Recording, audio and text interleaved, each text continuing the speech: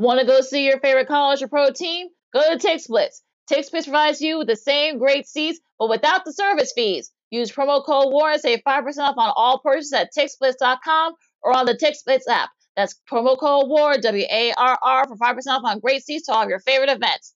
Remember, TixSplits provides you with the same great seats, but without the service fees. That's TixSplits, TixSplitz.com. Visit today.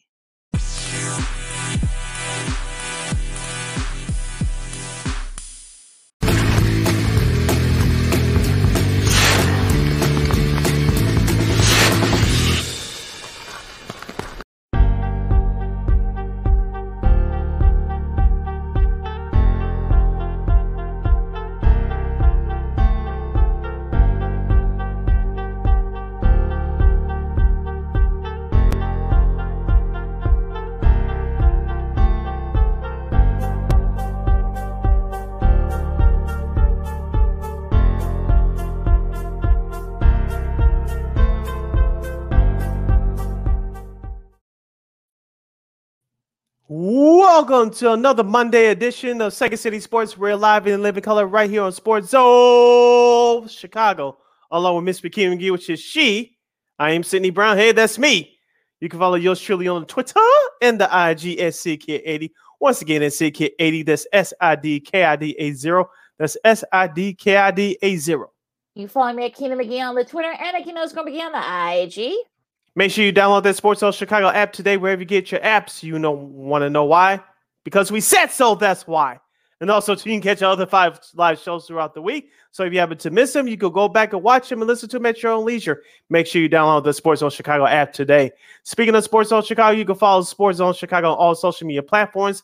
That's Facebook, Twitter, Instagram, and YouTube. Once again, please find Sports Zone Chicago on Facebook, Twitter, Instagram, and YouTube. You want to catch the audio version of this podcast, Second City Sports? You can do so by subscribing to War on Anchor. We are available on all podcast platforms, including our iHeartRadio app. Make sure you type this in your search engine boxes. You ready? WARR on Anchor. Once again, at War on Anchor on all podcast platforms. And make sure you follow War Media at WARR Media on Facebook, Twitter, Instagram, YouTube. Once again, follow War Media at WARR Media on Facebook, Twitter, Instagram, and YouTube. And thank you very much in advance for your support. Like, share, subscribe, and tell your friends. We are unapologetically fun, and we have very definite opinions. If you have any definite opinions due on our 2-hour extravaganza we call a Sports Talk Radio Show, you can always go to Sports Zone Chicago on Facebook or Sports Zone Chicago on YouTube. Type in those questions or comments in the comments section. Lakina will get them up on the screen for you. But if you decide to troll and or do something stupid, I'm giving Lakina full power to give you fools to barely be a boot. Bye-bye. I love when she says that. But before we begin, we must remind you that you can also catch Sports Zone Chicago now available on Roku TV. That's right. Sports Zone Chicago is now available on Roku TV. And celebrate with the squad and get with the program. Sports Zone Chicago is on Roku TV. If you already have a Roku television, just tap on the sports folder and download Sports Zone Chicago through that avenue. If you don't have a Roku TV, it's okay. We know you have a couple of handheld streaming devices laying around, your iPhone, iPad, iTouch, your laptop, your PC, your personal computer, your Chromebook like I'm using right now. Just download that Roku TV app and access Sports Zone Chicago through that avenue. So no more excuses. So what are you waiting for? Get with the program and celebrate with the squad. Sports Zone Chicago is available on Roku TV. 24 hours a day, 7 days a week, 365 days a year, live and on demand. All right, so we got a lot to do today here on Second City Sports, here on Sports Zone Chicago. We got Spiro Diaz from CBS and Turner to talk a little NFL and NBA coming up at 1:45. We'll also talk about the World Series. That is now officially set. And also, too, of course, we'll do our studs and does with the NFL, and also, too, the Bulls had a tough weekend, but we'll get to that in a second. But first off, we're going to talk some NFL, and we already talked a little bit about the Bears Patriots game. If we got time, before the hour is up, we'll do that. But if you want to know our picks, ours and our girl KXRB's Chrissy Manica, go to Friday's episode. We gave our predictions there. But first off, Sid, we're going to talk about the NFL from yesterday. Which game you want to start with? Because there were a lot of interesting results from yesterday. Yeah, let's start off in Cincinnati, where the Cincinnati Bengals, your defending AFC champs, improved their record to 4-3, 2-1 at home after dominating the Atlanta Falcons 35-17. Joe Burrow's second career best day of his young career. The third-year quarterback out of LSU, 34-42, 481 yards to 3 touchdown passes. He also had one rushing touchdown.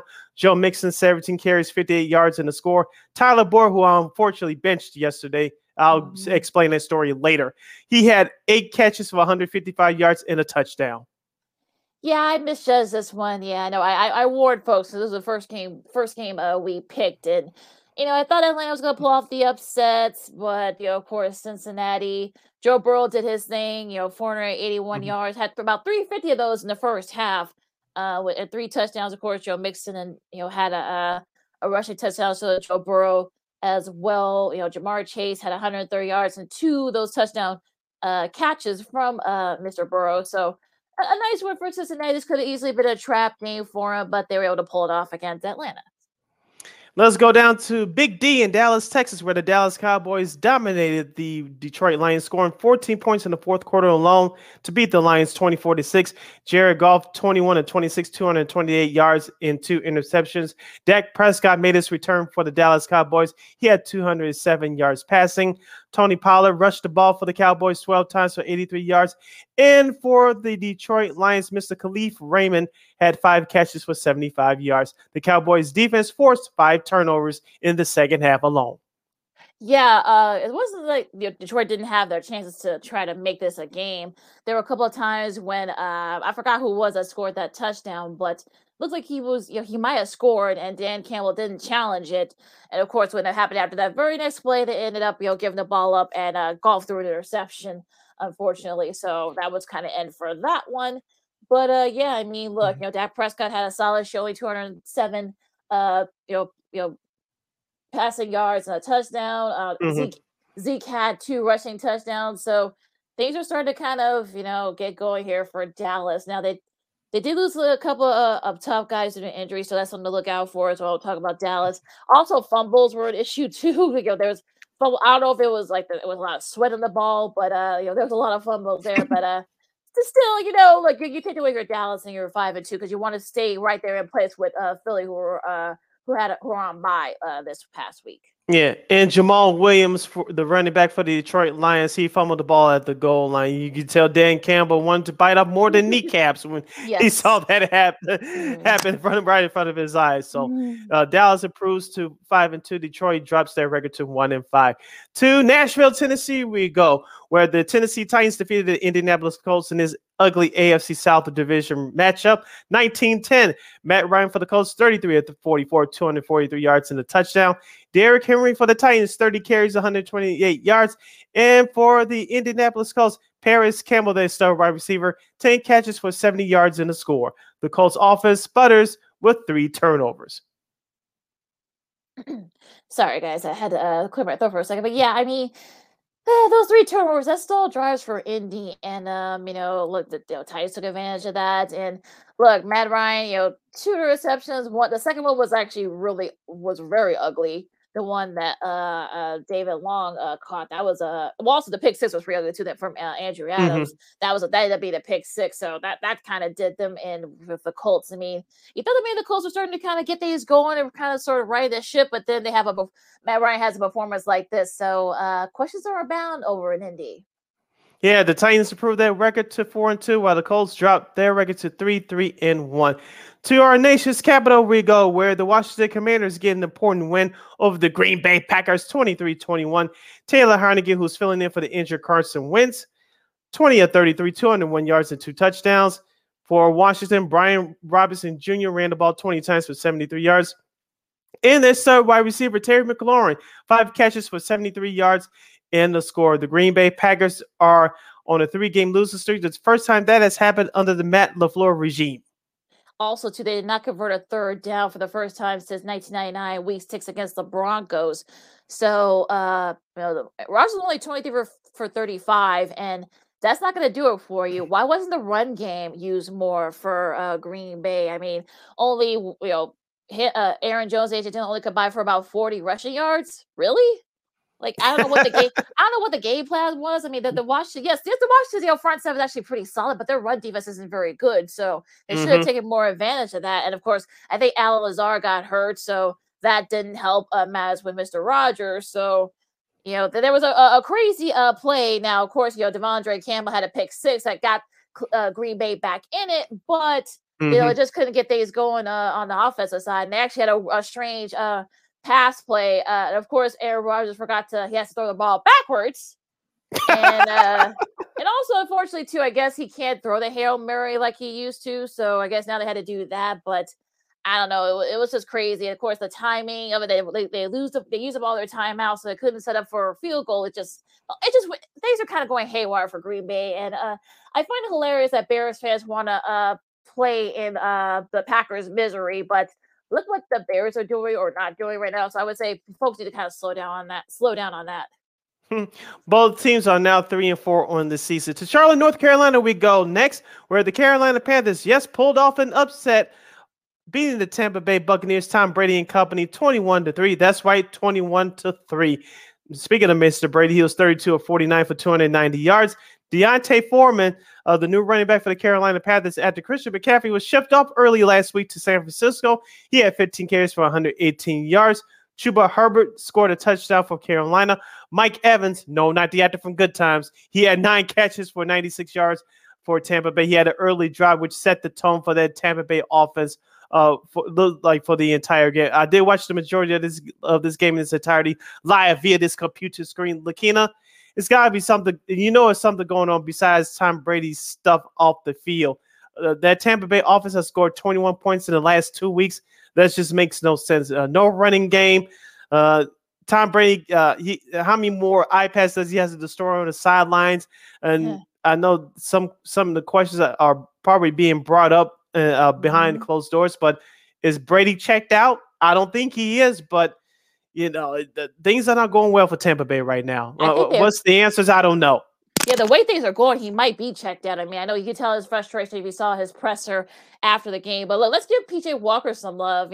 First start since last year, 177 yards, 2 touchdowns. And look, Carolina could have easily, just say throw up their hands and say, our best player's gone and our coaches, was fired. So let's just, let's sleepwalk through. They didn't. They played hard, right from the beginning. And when it was a little slow going, but once Carolina scored that touchdown in the second quarter, that kind of woke things up, kind of saw that as a sign.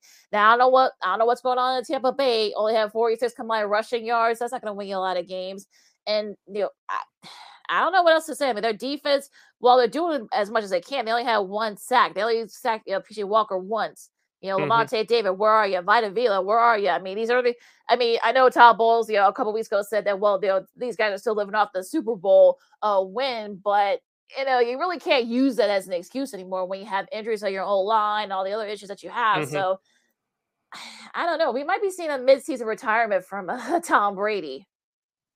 Well, Fox will show up to have him because they host the Super Bowl this year, so the sooner the better. And looking, like you said, about the Tampa Bay defense, yes, like I said, they haven't shown up at times this year, but you can't really blame them the last 2 weeks. The offense just hasn't put points on the board consistently. Like you said, you can lean on the defense so much as we know here in Chicago, but once that defense breaks, if your offense cannot catch fire, it's going to be trouble for you. Let's get one more game in before we break for the bottom of the hour.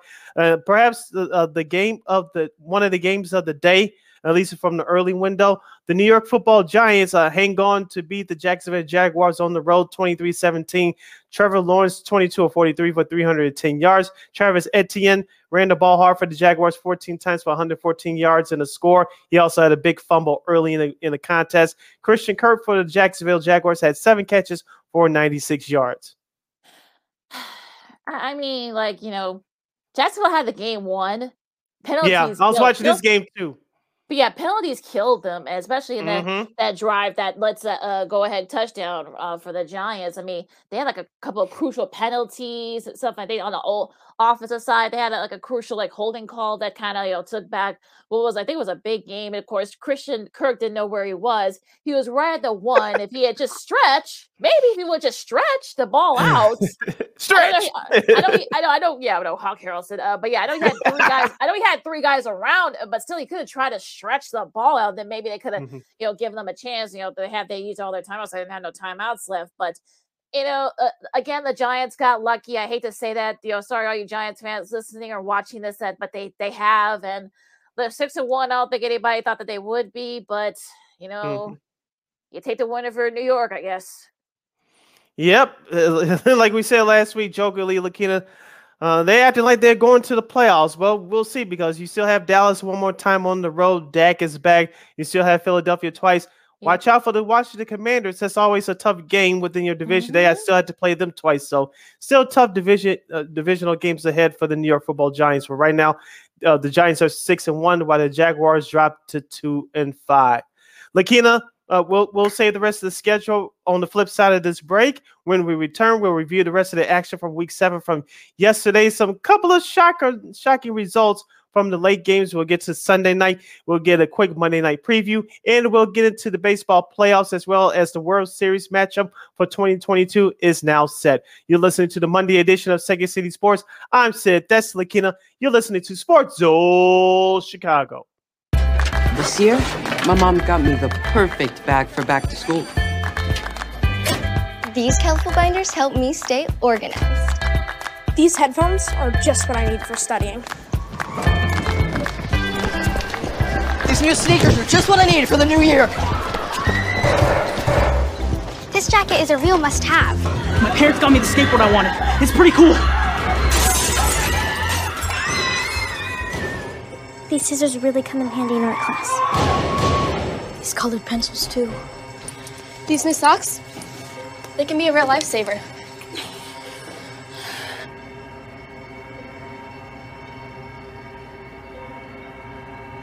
I finally got my own phone to stay in touch with my mom.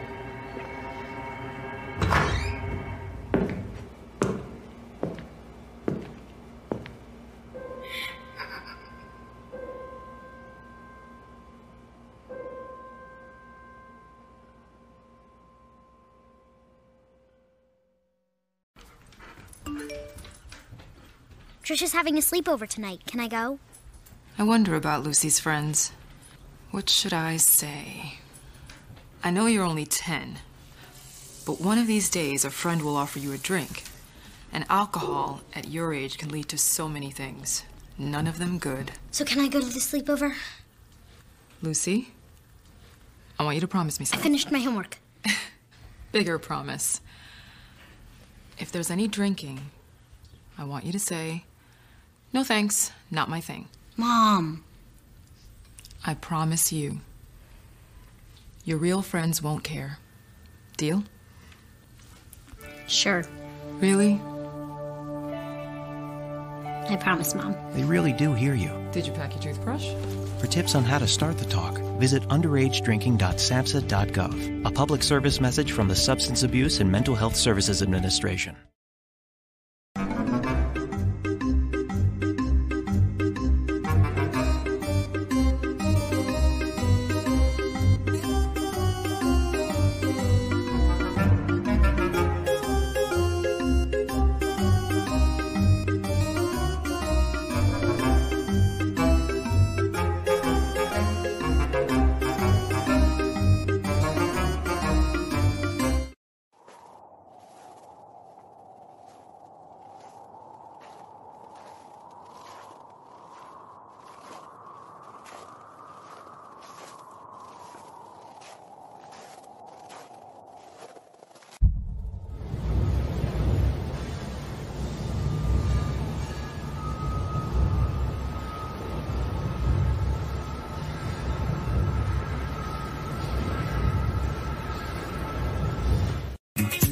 Hey, this is Dr. J, and I listen to Sean and Maya in the morning.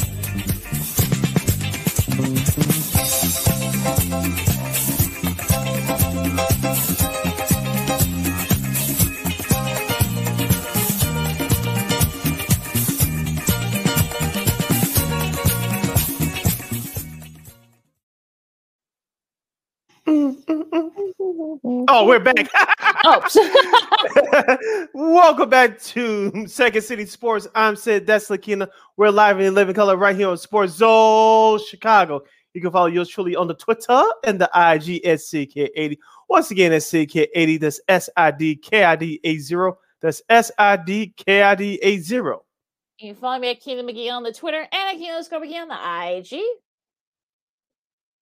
And make sure you can give us a comment or a question down below in the comment section. You can always go to Sports Zone Chicago on Facebook or Sports Zone Chicago on YouTube.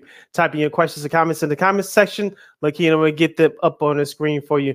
Let's continue to review the Week 7 action from the National Football League from yesterday.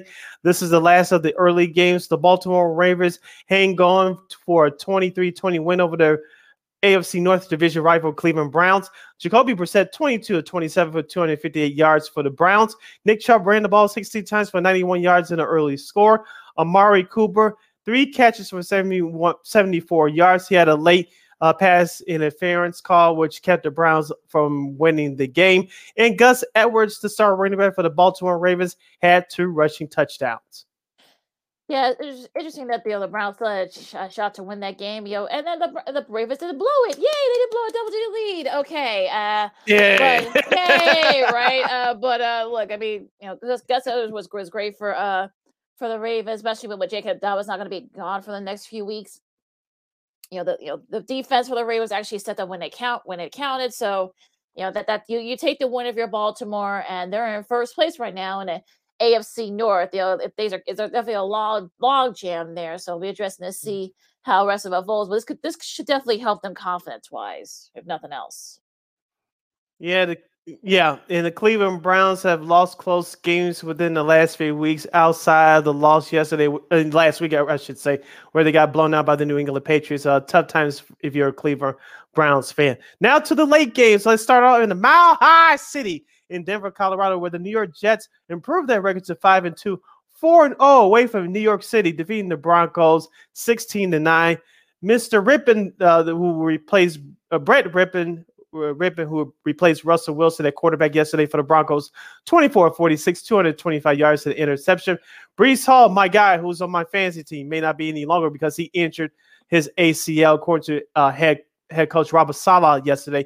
He had 4 carries, 72 yards, and a touchdown.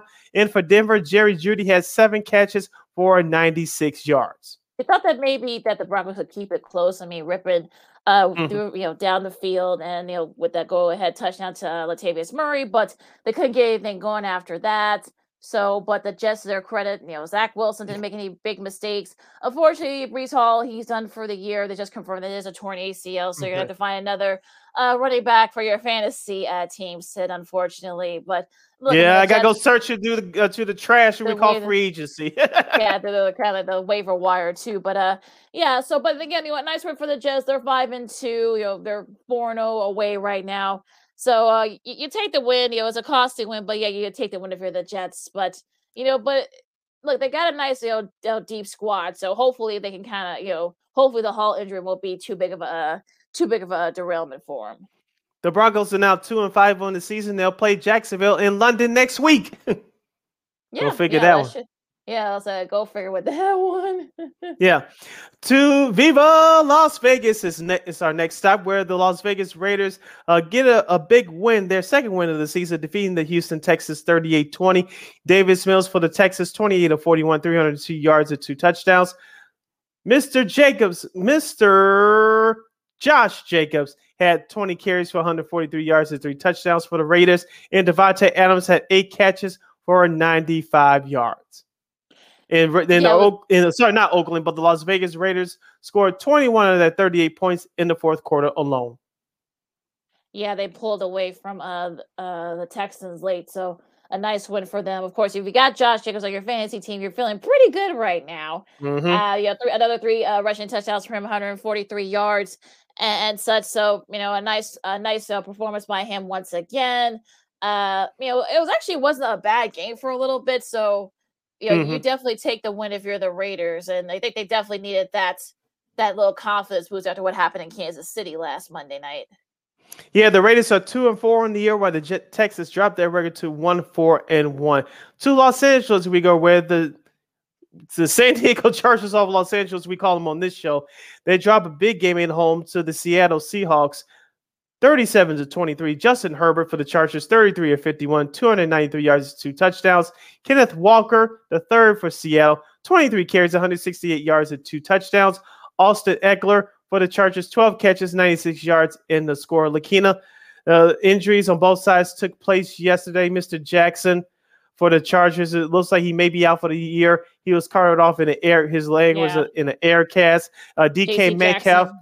Yeah, DK Metcalf, the sub wide receiver for Seattle, he was carted off the field yesterday, but head coach Pete Carroll said earlier today that Metcalf's knee will not require surgery, so that's good news there. So Seattle, so clearly the surprise team in the league this year. They are now 4-3 in top with the Rams of the NFC West. Go figure.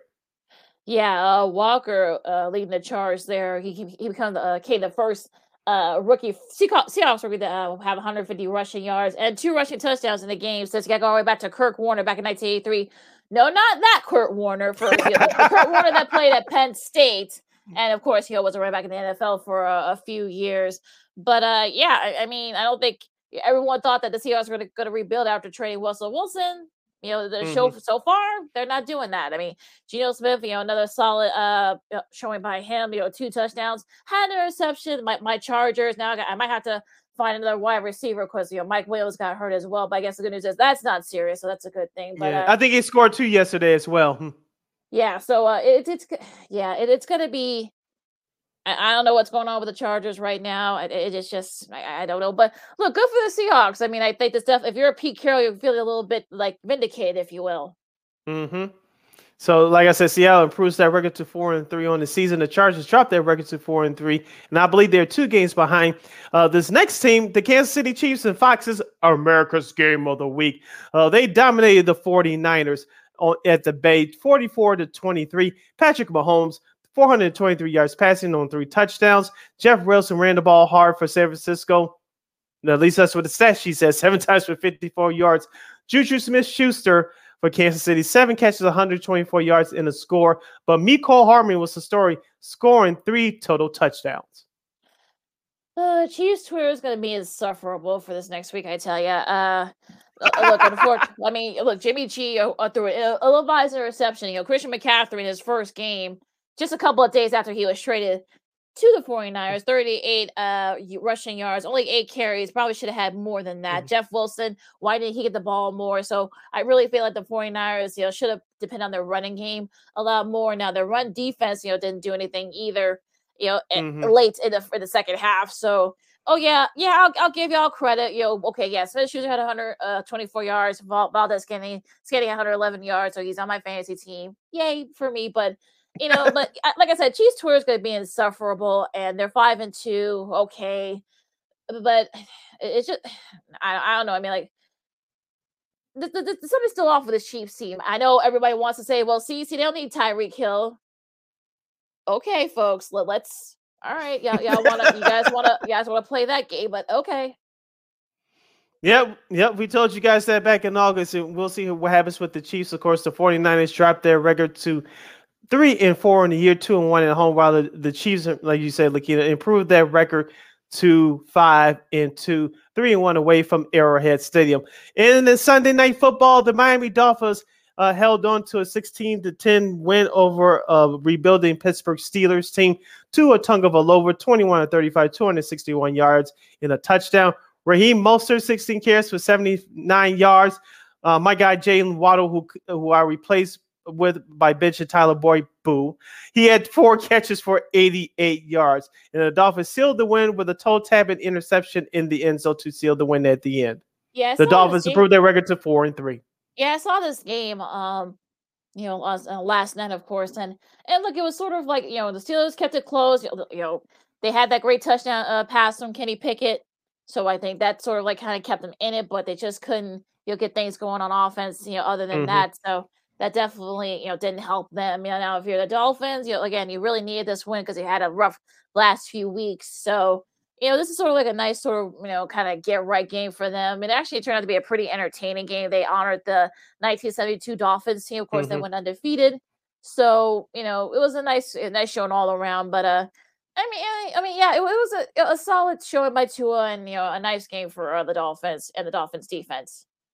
All right, so, like I said, the Miami Dolphins 3-game losing streak is now over, and the Pittsburgh Steelers record drops to 2-5. Of course, one more game left on the Week 7 docket, and that's tonight at Foxborough Stadium. It's between the New England Patriots and the Chicago Bears. For those of you watching us here in Chicago locally, that game will be simulcasted on WGN television at 7 o'clock, in parentheses, those of you that don't have cable. And everywhere else, you can watch that game on ESPN. Of course, ESPN2 will have the Manningcast. Yay! Yeah, your Manningcast is back again. Yes, so I'll definitely be tuning into that tonight. Lakina, very quickly, we did the breakdown on Friday. What do you expect from this game tonight? I know that the Patriots in most places are 7.5-point favorites. Some places had them 8. But do you expect another Bears embarrassment on national television, or do you think that the Monsters of Midway will put up at least a decent fight for a while? I think they will. I think the latter. I think they'll definitely put up a decent fight for a while if the run game is sort of like the star here. Because remember, it's supposed to rain, I think, over there in just outside Boston tonight. So that could play a factor here with the run game, especially. But give the ball to Montgomery. Hopefully Fields doesn't get hurt, because we all know that Patriots defense is definitely, I think they're like one of the top in tackles, one of the top teams in the NFL in tackles. So that's, they need to look out for that too. And Mac Jones, we'll see how he looks. Like he's going to get the start. So going to be dealing with a lot of stuff for the Patriots as well. Now they've got a good running back tandem in Ramondre Stevenson and Damian Harris. So I wouldn't be surprised if Belichick tells his guys to run the ball down the Bears' throat, because we all know that the Bears' run defense is very good. So it'll be interesting to see if they can kind of rack up those yards. And but yeah, I think they'll keep it close. I don't think Troy was going to be on the verge of swearing. At least not early on. Well, Matt Nagy's not there, so that's good news for starters. Well, that might help him a little bit there. But yeah, so like I said, it'll be a close one, I think. But I think the Patriots will pull away, because I know they're still right there in the AFC East. So they need to this win. And look, I know Bears fans wanted to play the whole they could be 6-0 or something, or 5-1, but they could easily be 1-5 too. So I don't want anybody to play that card either. So but I think it'll be a close one. I think the Patriots will pull away late, I think. Yeah, like you said, for the Bears to have to start off, at least what Lovey said, get off the bus running. And so, like you said, Khalil Herbert and David Montgomery must set the tone for the offense. Well, I want to see how Justin Fields adjusts, especially, like you said, when and if it starts raining tonight. Can we get some play action passes? Luke Getsy, the Bears OC. Can we get some rollouts, some play action, please? Get Cole Kmet involved. Let's see if Darnell Mooney, if you can get him on a wide receiver screen or an end around or something. Right. Can we get that be a little bit creative against this young Patriots defense? Like you said, Lakita, that group can fly around and they can definitely make plays. No, this is not your father's Patriots for 20 years ago when Brady got his career started with them, but this is a still young and active group defensively. So, the Bears will have their hands full tonight. So I'm with you. I think they'll keep it close for a while. On the flip side, for the Bears defense, like I said, I think that secondary is coming of age. It's still got some work to do, but I'm liking the improvements of Kyler Gordon and Jaquan Brisker. Eddie Jackson's having a bounce back year, but I want to see that defensive line. Can they get the pressure on the quarterback and create a couple of turnovers? If they can create more than 2 turnovers, I think they'll have a shot in winning this game. And they can sack a quarterback more than once. I think they'll win this game. They had more than 2 sacks last week, Lakina, and they lost. So let's see if the Bears defensive front can continue the quarterback pressure tonight.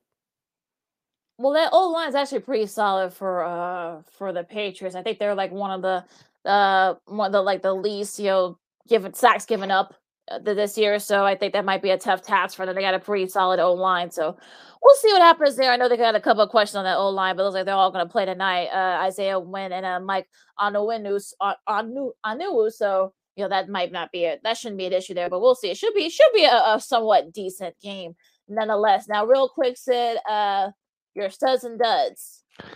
Kenneth Walker from Seattle, Patrick Mahomes from Kansas City, and Taylor Heineke from Washington. Now, with the Commanders being 3-4, I know it's too early to say this, but I think that performance may have saved Ron Rivera's job. Might have, you never know. But Mm-hmm. yeah, that should be interesting. DeAndre Hopkins is gonna be my first step for the Cardinals going all the way back to Thursday. Had 103 yards. You know, you can tell his presence was felt early on. He played Mm-hmm. peacemaker between Kyler Murray and Cliff Kingsbury, so that should definitely get a bonus stud there for him with that. Well, Baltimore, you're not in my doghouse. At least not for this weekend. At least not this week anyway. You actually held on. You know, your defense stepped up late, so that's good. And PJ Walker for the Carolina Panthers. I mean, 2 touchdowns and you know, if you saw his story when undrafted, of course, you know, his former coach, both college and now pro, Matt Rule, drafted him. He gets to start and he beats Tom Brady. So that's a pretty good Sunday for PJ Walker. Yep. So those are studs for the week. Your duds, I will start the San Francisco defense, Tampa Bay's offense, and Jacksonville as a whole. I'll say the Chargers. What the hell happened? I know you lost a lot of losing guys to injury, but come on now, really? Yeah. Like, you let Geno Smith, you know, throw all over you. Let Kenneth Walker, the third, you know, run all over you. But I don't know what's going on over there in Charger land. But I don't know what's going on there. Tampa as a whole, what's going on there? I don't know. I honestly don't know what's going on over there down there in Tampa, other than Tom's various personal issues, but you know, it is what it is. And Green Bay, I don't know. It's just you can't really use Devontae Adams as an excuse anymore. Looks like something's a little bit deeper than that. Some of the wide receiving core from those young wide receiving core just isn't there for them right now. And look, I'm not going to say that you know they're going to miss the playoffs, because you never know. I mean, they've been through this before. They might actually go into a run, but they've got Buffalo next on Sunday, I should say. Yikes. They're already a 13-point underdog. Come off a bye. The Bills coming off a bye. Yeah, it's going to get pretty bad before it gets better now over in Green Bay. All right, and those are your studs and duds for Week 7 in the National Football League. You're listening to Second City Sports, the Monday edition of Sports Zone Chicago. I'm Sid Deslakina. Let's close out the first hour of the show by discussing Major League Baseball. As we mentioned at the top of the show, the 22 World Series field is set. The World Series will begin on Friday, and your matchup will feature the returning American League champion Houston Astros. They defeated the Yankees by the score of 6-5 last night to complete the sweep of the Bronx Bombers in the ALCS, while the Philadelphia Phillies completed a comeback with that dramatic home run by Bryce Harper, who should be in the uniform of White Sox, but we get in there later. But the Philadelphia Phillies defeated the San Diego Padres to take that NLCS in 5. They beat the Padres in game 5, 4-3. I'll start with the ALCS first, Lakina. The Yankees had their chances in the first 2 games, but they left a lot of guys on base. You thought those mistakes would get corrected once they got to Yankee Stadium, but the Astros bullpen, as we talked about all year, and we talked about it on Friday, they found a way to get the job done. Now, last night, it was a back-and-forth affair. The Yankees jumped out to an early 3-0 lead, but the Astros fall back. The Yankees climbed right back, but they just couldn't get over the hump. The Houston Astros, in my opinion, were the story. Yeah, their bullpen was the story in this series. Yeah, Aaron Judge said it best. He said, "Look, they just went out and played better than us," and that's exactly what happened. And to the Jeremy Pena was big in that series. Of course, he won ALCS MVP. So that congrats to him. He was a big reason why the Astros were where they are right now. Now they're the 3rd team in the wild card era since '95 to sweep their way to the World Series.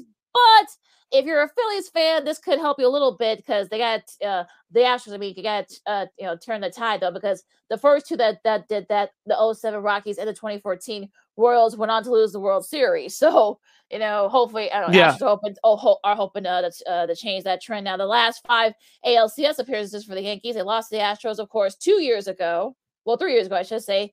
Then they lost to the Astros 2 years before that, and lost to the Astros 5 years before that. 2 years before that, they lost to the Tigers, and about 3 years before that, they lost to the Rangers. So the first team in MLB history to lose 5 straight LCS, their 5 straight LCS appearances. So definitely, things might be turning over there in the Bronx, but we'll get to that in a later date. But look, you guys give it to the Astros. Is there going to be their 6th straight trip, like in the last 9 years So, yeah, and I think they're 11th overall. So this is definitely one of those. No doubt that they'll be the sentimental favorite. Of course, the Dusty Baker. Of course, what happened a couple years before that. We won't get into that. But look, they got the pitching. Well, they got the pitching to do it, and it's going to be interesting to see. And look, we'll see what happens against Philadelphia. Now, speaking of Philadelphia, I don't think anybody saw this coming with the Phillies. They got the best of the Padres thanks to Bryce Harper's go-ahead home run, which was the third in these playoffs in the 8th inning or later of a series-clinching game. Of course, Jeremy Pena did in the ALDS for the Astros, and Oscar Gonzalez did in the AL wildcard series, of course, in Game 2 to kind of turn the tide there in that series.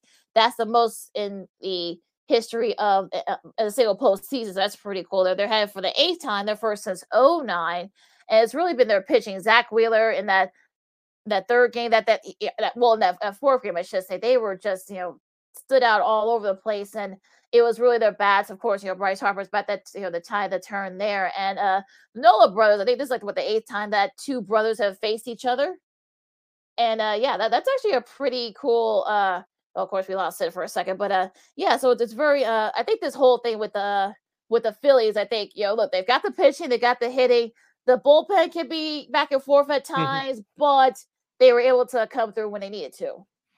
Yeah, we mentioned throughout the young postseason that Bryce Harper and Kyle Schwarber are swinging the bats very well. Bryce Harper is taking advantage of the pitches that's given to him.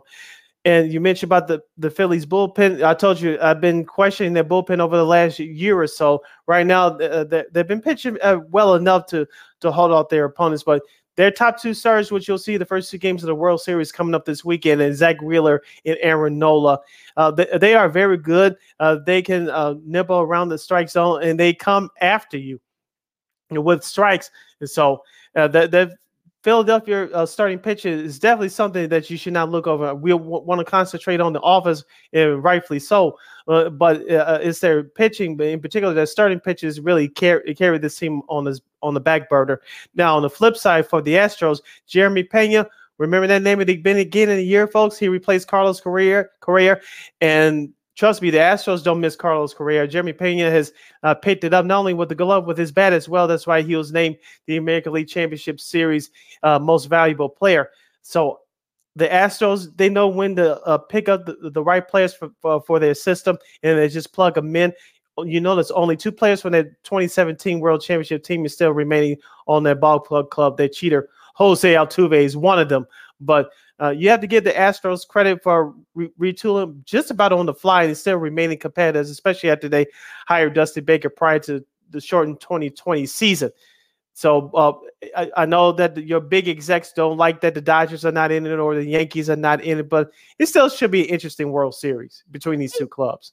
I think the Phillies are going to be kind of like America's team in this case, because I'm sure there's a lot of heat for Houston, even though most of those guys are not there anymore. Yeah. So, no doubt there's definitely going to be some votes cheering for Philadelphia. I don't know if it's going to be Aaron Nola versus Justin Verlander or Zach Wheeler versus Justin Verlander, but we really don't know. But it'll probably be a Wheeler versus Verlander. So that if one or both, if we can get them early, and get them early, I think you probably could see now. Do I think this could go, the Astros, even the Phillies? No, because I think we've doubted the Phillies for too long at this point. So if I were a betting person, and thank God I'm not, I would say a slight edge to the Astros. Yeah. Because of the fact that you've had guys that have been there, of course. Kyle Schwarber was there with the Cubs a few years back, and I know Nick Castellanos has been close a couple of times too. So it was good. Could be interesting to see if the nerves get to the Phillies, I think. But other than that, I mean, look, I think they're playing with house money at this point, so I'm sure they're going to want to go all the way. And so it's going to be very interesting to see, like, if the nerves get to Philadelphia, I think. Yeah, and give new manager Robbie Thompson credit. He replaced Joe Girardi earlier in the season, and that team took off ever since. We talk about the Mets and the Braves battling now for the NL East title. It was Philadelphia who picked up the pace, and that's why they clinched one of the top wild card spots in the National League. I think this series, I'll give you my pick on Friday since the series will start on Friday, but I think it's going to come down to the bullpens for both these teams. As I mentioned, the Houston Astros bullpen is one of the best, if not the best, in all of baseball. like I said, Philadelphia has surprised some people with their bullpen performance so far in these playoffs. They held off enough while the offense has given that staff, the entire staff, and support that they needed. So I think it's going to come down to the bullpens for both these teams. And the Astros can swing it too. I mean, you mentioned Altuve, Yordan Alvarez, also Kyle Tucker. Remember that name, White Sox fans from a year ago. So he could swing a big stick as well. Of course, you have Chas McCormick. So the Houston has some boppers in that lineup too. Well, yeah, and of course, the Phillies, there are no slouches here. Of course, I mentioned Castellanos and Schwarber, Bryce Harper, of course, but Juan Gene Segura. He's been big, this World Series too. So, and then this whole series. So, all the postseason for the Phillies. So, yeah, there's a little bit depth in the Phillies as well. So, it's going to be very interesting to see, will it be the pitching or will it be the hitting that kind of wins it this World Series? We've seen it in the last few years that we saw what happened with Atlanta last year. It was really their hitting that kind of saved them in that series against the Astros. Then the year before that, with the shortened season, it was actually the Dodgers. Pitching, even though they had a couple of big hits as well, but it was really their pitch that kind of sort of healed that in that shortened season. So it can kind of go either way when it comes to the World Series, especially when you have the Astros were the favorite, but then like I said, the Phillies are playing with house money right now. Yeah, so it's going to be. I think it's going to be an interesting 2022 series, as we say all the time. It's strong pitching and defense that's going to win out in the playoffs. Runs come at a premium. I don't see this changing anytime soon with the World Series starting on Friday. Remember, the World Series home field advantage will belong to the Astros, so they'll host games 1 and 2 on Friday and Saturday. And should games 6 and 7 take place, the Astros will host games 6 and 7 as well. So it's a 2-3-2 format. Houston gets 4 games. Philadelphia gets 3 games. So we'll see what happens there. Hour number 1 is in the books. Hour number 2 is straight ahead. As you're listening to Second City Sports on Sports Zone Chicago, we'll review Week 8 in college football. We'll give you the first full weekend from the action from the world of basketball, the NBA, the Bulls. Woo, we got to digest that mess. How much we'll do it. We'll try to get through it as quickly as we can. And we have a special guest, our good friend Spiro Diaz from CBS Sports and Turner Sports, to give us his take on the world of football and pro basketball. I'm Sid. That's Lakina. You're listening to the Monday edition of Second City Sports right here on Sports Zone Chicago. No, I don't know though. I'm scared. You're so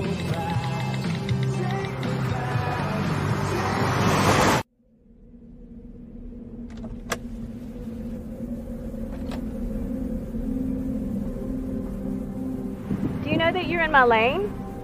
No, not at all. Are you not paying attention? Are you texting? I was just checking in with my mom. I was telling her that I thought we'd be home by 6. It's okay. There's enough time. Just pay attention. I'm not even halfway through my text. There's no way. I'm not even going to look up. My babies are in the car. You have to pay attention. It's just supposed to be a quick text. I'm so sorry.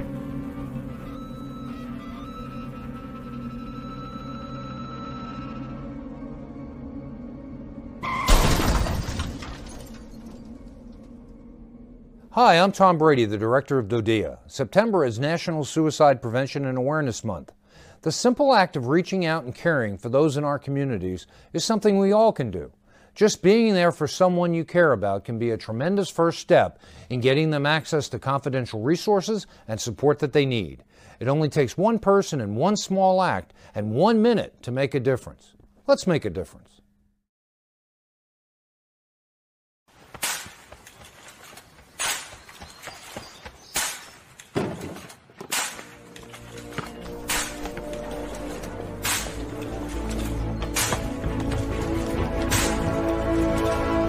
Move it!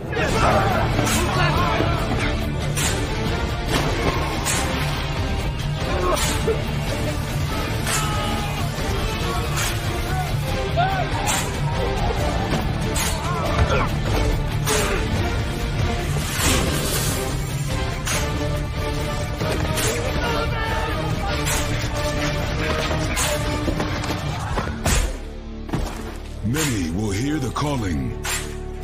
Few will earn the title. United States Marine. The few, the proud, the Marines.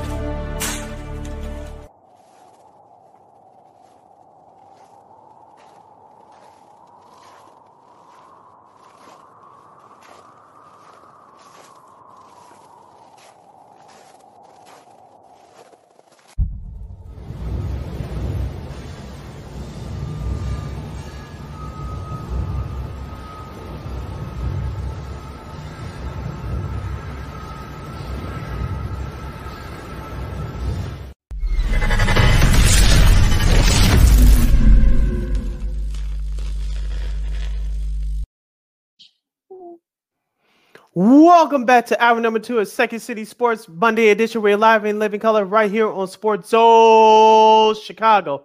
I'm Sid. That's Lakina. You can follow yours truly on the Twitter and the IG at SidKid80. Once again, at SidKid80. That's SIDKID80. That's SIDKID80. You can follow me at Keenan McGee on the Twitter and at Keenan McGee on the IG. We have less than 60 minutes left for this extravaganza. We call it Sports Talk Radio Show. If you have any questions or comments for us, you can always go to Sports Zone Chicago's Facebook page or Sports Zone Chicago on YouTube. Type in questions or comments in the comments section. Lakina will get them up on the screen for you. Lakina, let's kick off hour number 2 of this fabulous program on this fabulous Monday afternoon by discussing the National Basketball Association. But first, we'll get to our Chicago Bulls, the 1-2 Chicago Bulls. Lakina, after losing a heartbreaker on Friday night in Washington, where DeMar DeRozan missed a potential game winner, the league came out later the next day, said that he got fouled, but of course there was no call that was made, so the Bulls had to take it on the chin. They really took it on the chin in their home opener on last Saturday night, losing to their division rival Cleveland Cavaliers 128-96. Donovan Mitchell for the Cavs, who they acquired via trade from Utah in the offseason, scored a game-high 32 points. Kevin Love shut down the Bulls with 15 points, including 5 or 6 from three-point range. Zach LaVine made his season debut for Chicago.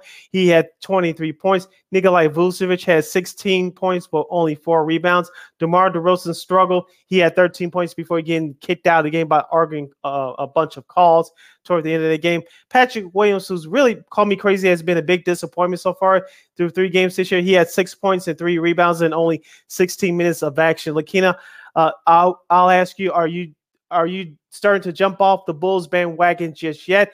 And is it time to insert Javonte Green to the starting lineup in place of Williams? I think that's what they're going to do tonight. They have it. Billy Donovan hasn't announced the stars yet, but I think for the better for the team, at least for right now, get Green out there in the lineup. He's actually been pretty solid. He was solid a couple of times. He just started in the preseason. Now, going back to that Wizards game, I saw that game, and DeMar got fouled. And I don't know. I hate when the NBA does this after the fact that, that should have been a call or that should have been a 3 or a 2. When the East is sort of, okay, I'll take Boston and Milwaukee out of it. But when the East is such a log jam, of course, when you have the Wizards and the Bulls and, and the Cavs, these are the kind of things that can come back to bite you in the butt. These are kind of losses. So I don't appreciate that. And I'm over that. And I'm like DeMar said after Saturday's game, I'm like, okay, just don't say anything. Just don't say nothing.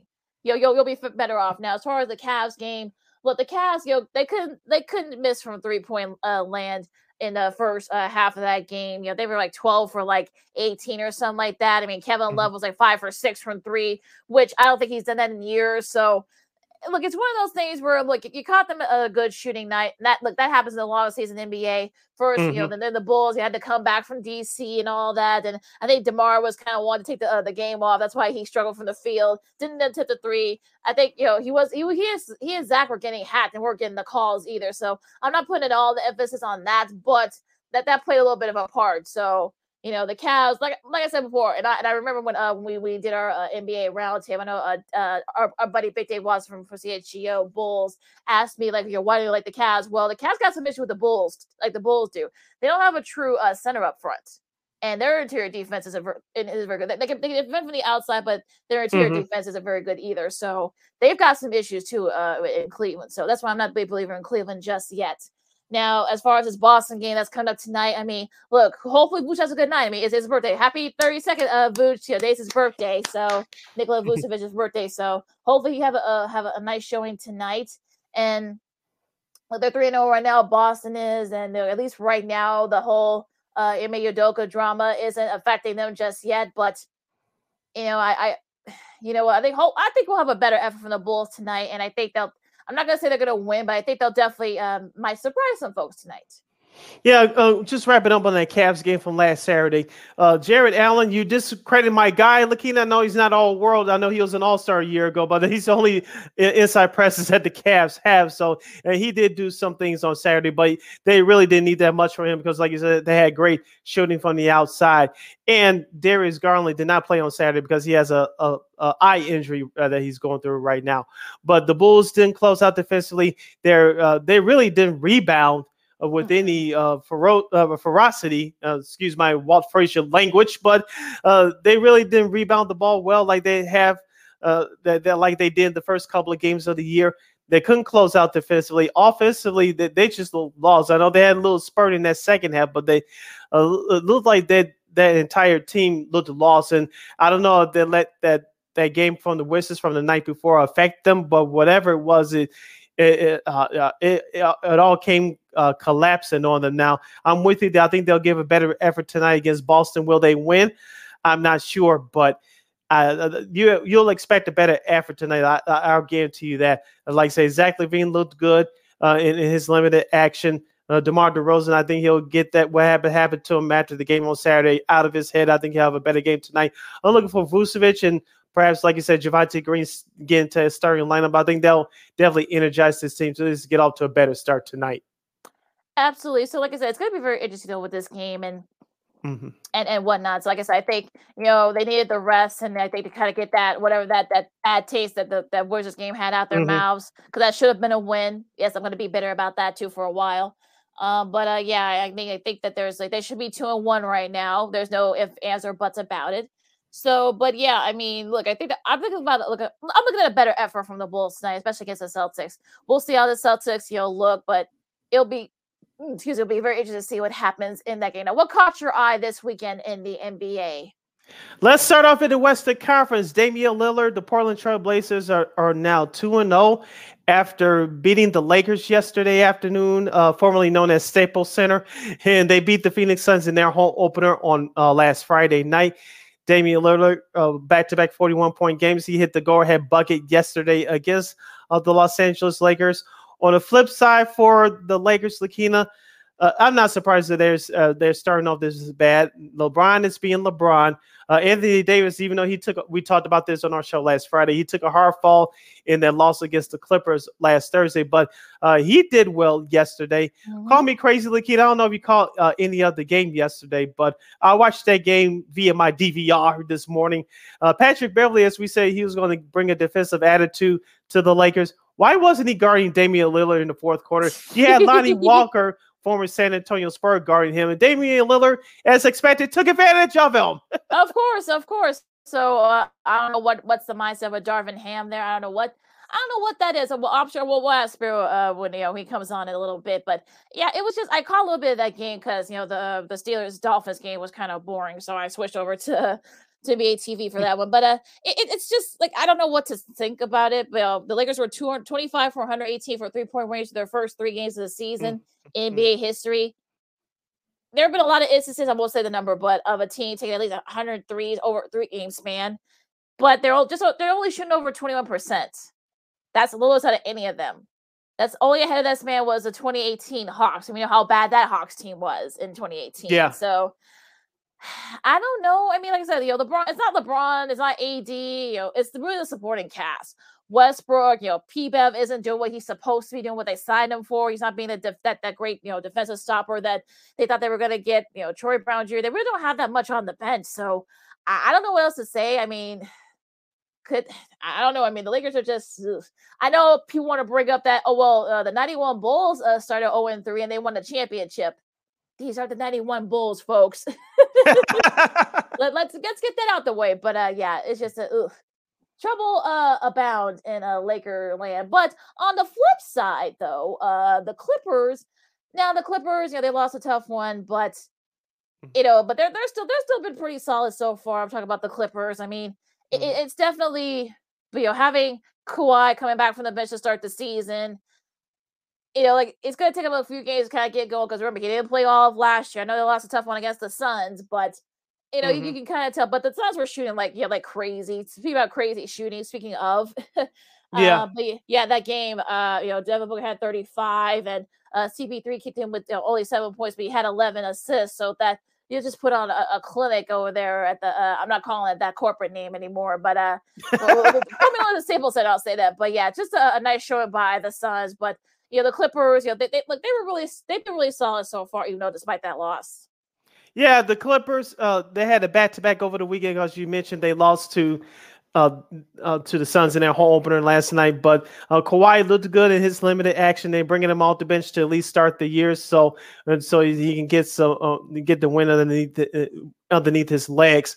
But like I said, Phoenix on the flip side, I mentioned they lost at Portland on Friday night. They got the bad taste out of their mouth, so they had hot shooting last night to beat the Clippers. But the Clippers, I picked them as my winner for the NBA championship this year, so they've been looking good so far. And like I said, they won the game at Sacramento on Saturday night without Kawhi Leonard. I watched some of that. They have a well-balanced roster. John Wall, who actually didn't have a bad game last night, he had about 3-3-pointers that I saw. So, and he's going to help out the Clippers team very well, especially coming off the bench. I know he started last night, but he's going to fit well into his role. You're not going to need him to carry the load like he did early in his career with the Washington Wizards when he teamed up with Bradley Beal. So you still have Paul George, the MVP candidate, and Kawhi Leonard is just getting started. So hopefully by the first of the year, Kawhi Leonard will actually be starting these games, that he'll be playing at least 35 plus minutes a night. Absolutely. And definitely one of the surprises in the NBA so far has been the Utah Jazz. I know they beat the Pelicans, but let's all remember to the Pelicans and have Brandon Ingram. So I think people need to kind of just slow down on that. Look, I'm not going to say that with his hip last night too. He was having a good game as well. I was watching something. Yeah, he bruised his butt, basically. That's what, I know they're trying to class up with a hip posterior. No, he bruised his ass. That's basically what that means. But look, I mean, the Lauri Markkanen, 31 points, 12 rebounds. Kelly Olynyk had 20 points. Look, I'm not going to say that, Utah's looked good so far. I'm not going to say that this is supposed to be a rebuilding year for Utah. No Gobert, no more Donovan Mitchell. They looked really good so far. Like I said, I don't think they'll be able to keep it up, especially in a very competitive West, but look, if you're a Jazz fan, you can take a little bit of happiness there so far. Yeah, and also too, if you're a former Bull, Lauri Markkanen, he's been having a great start to this season.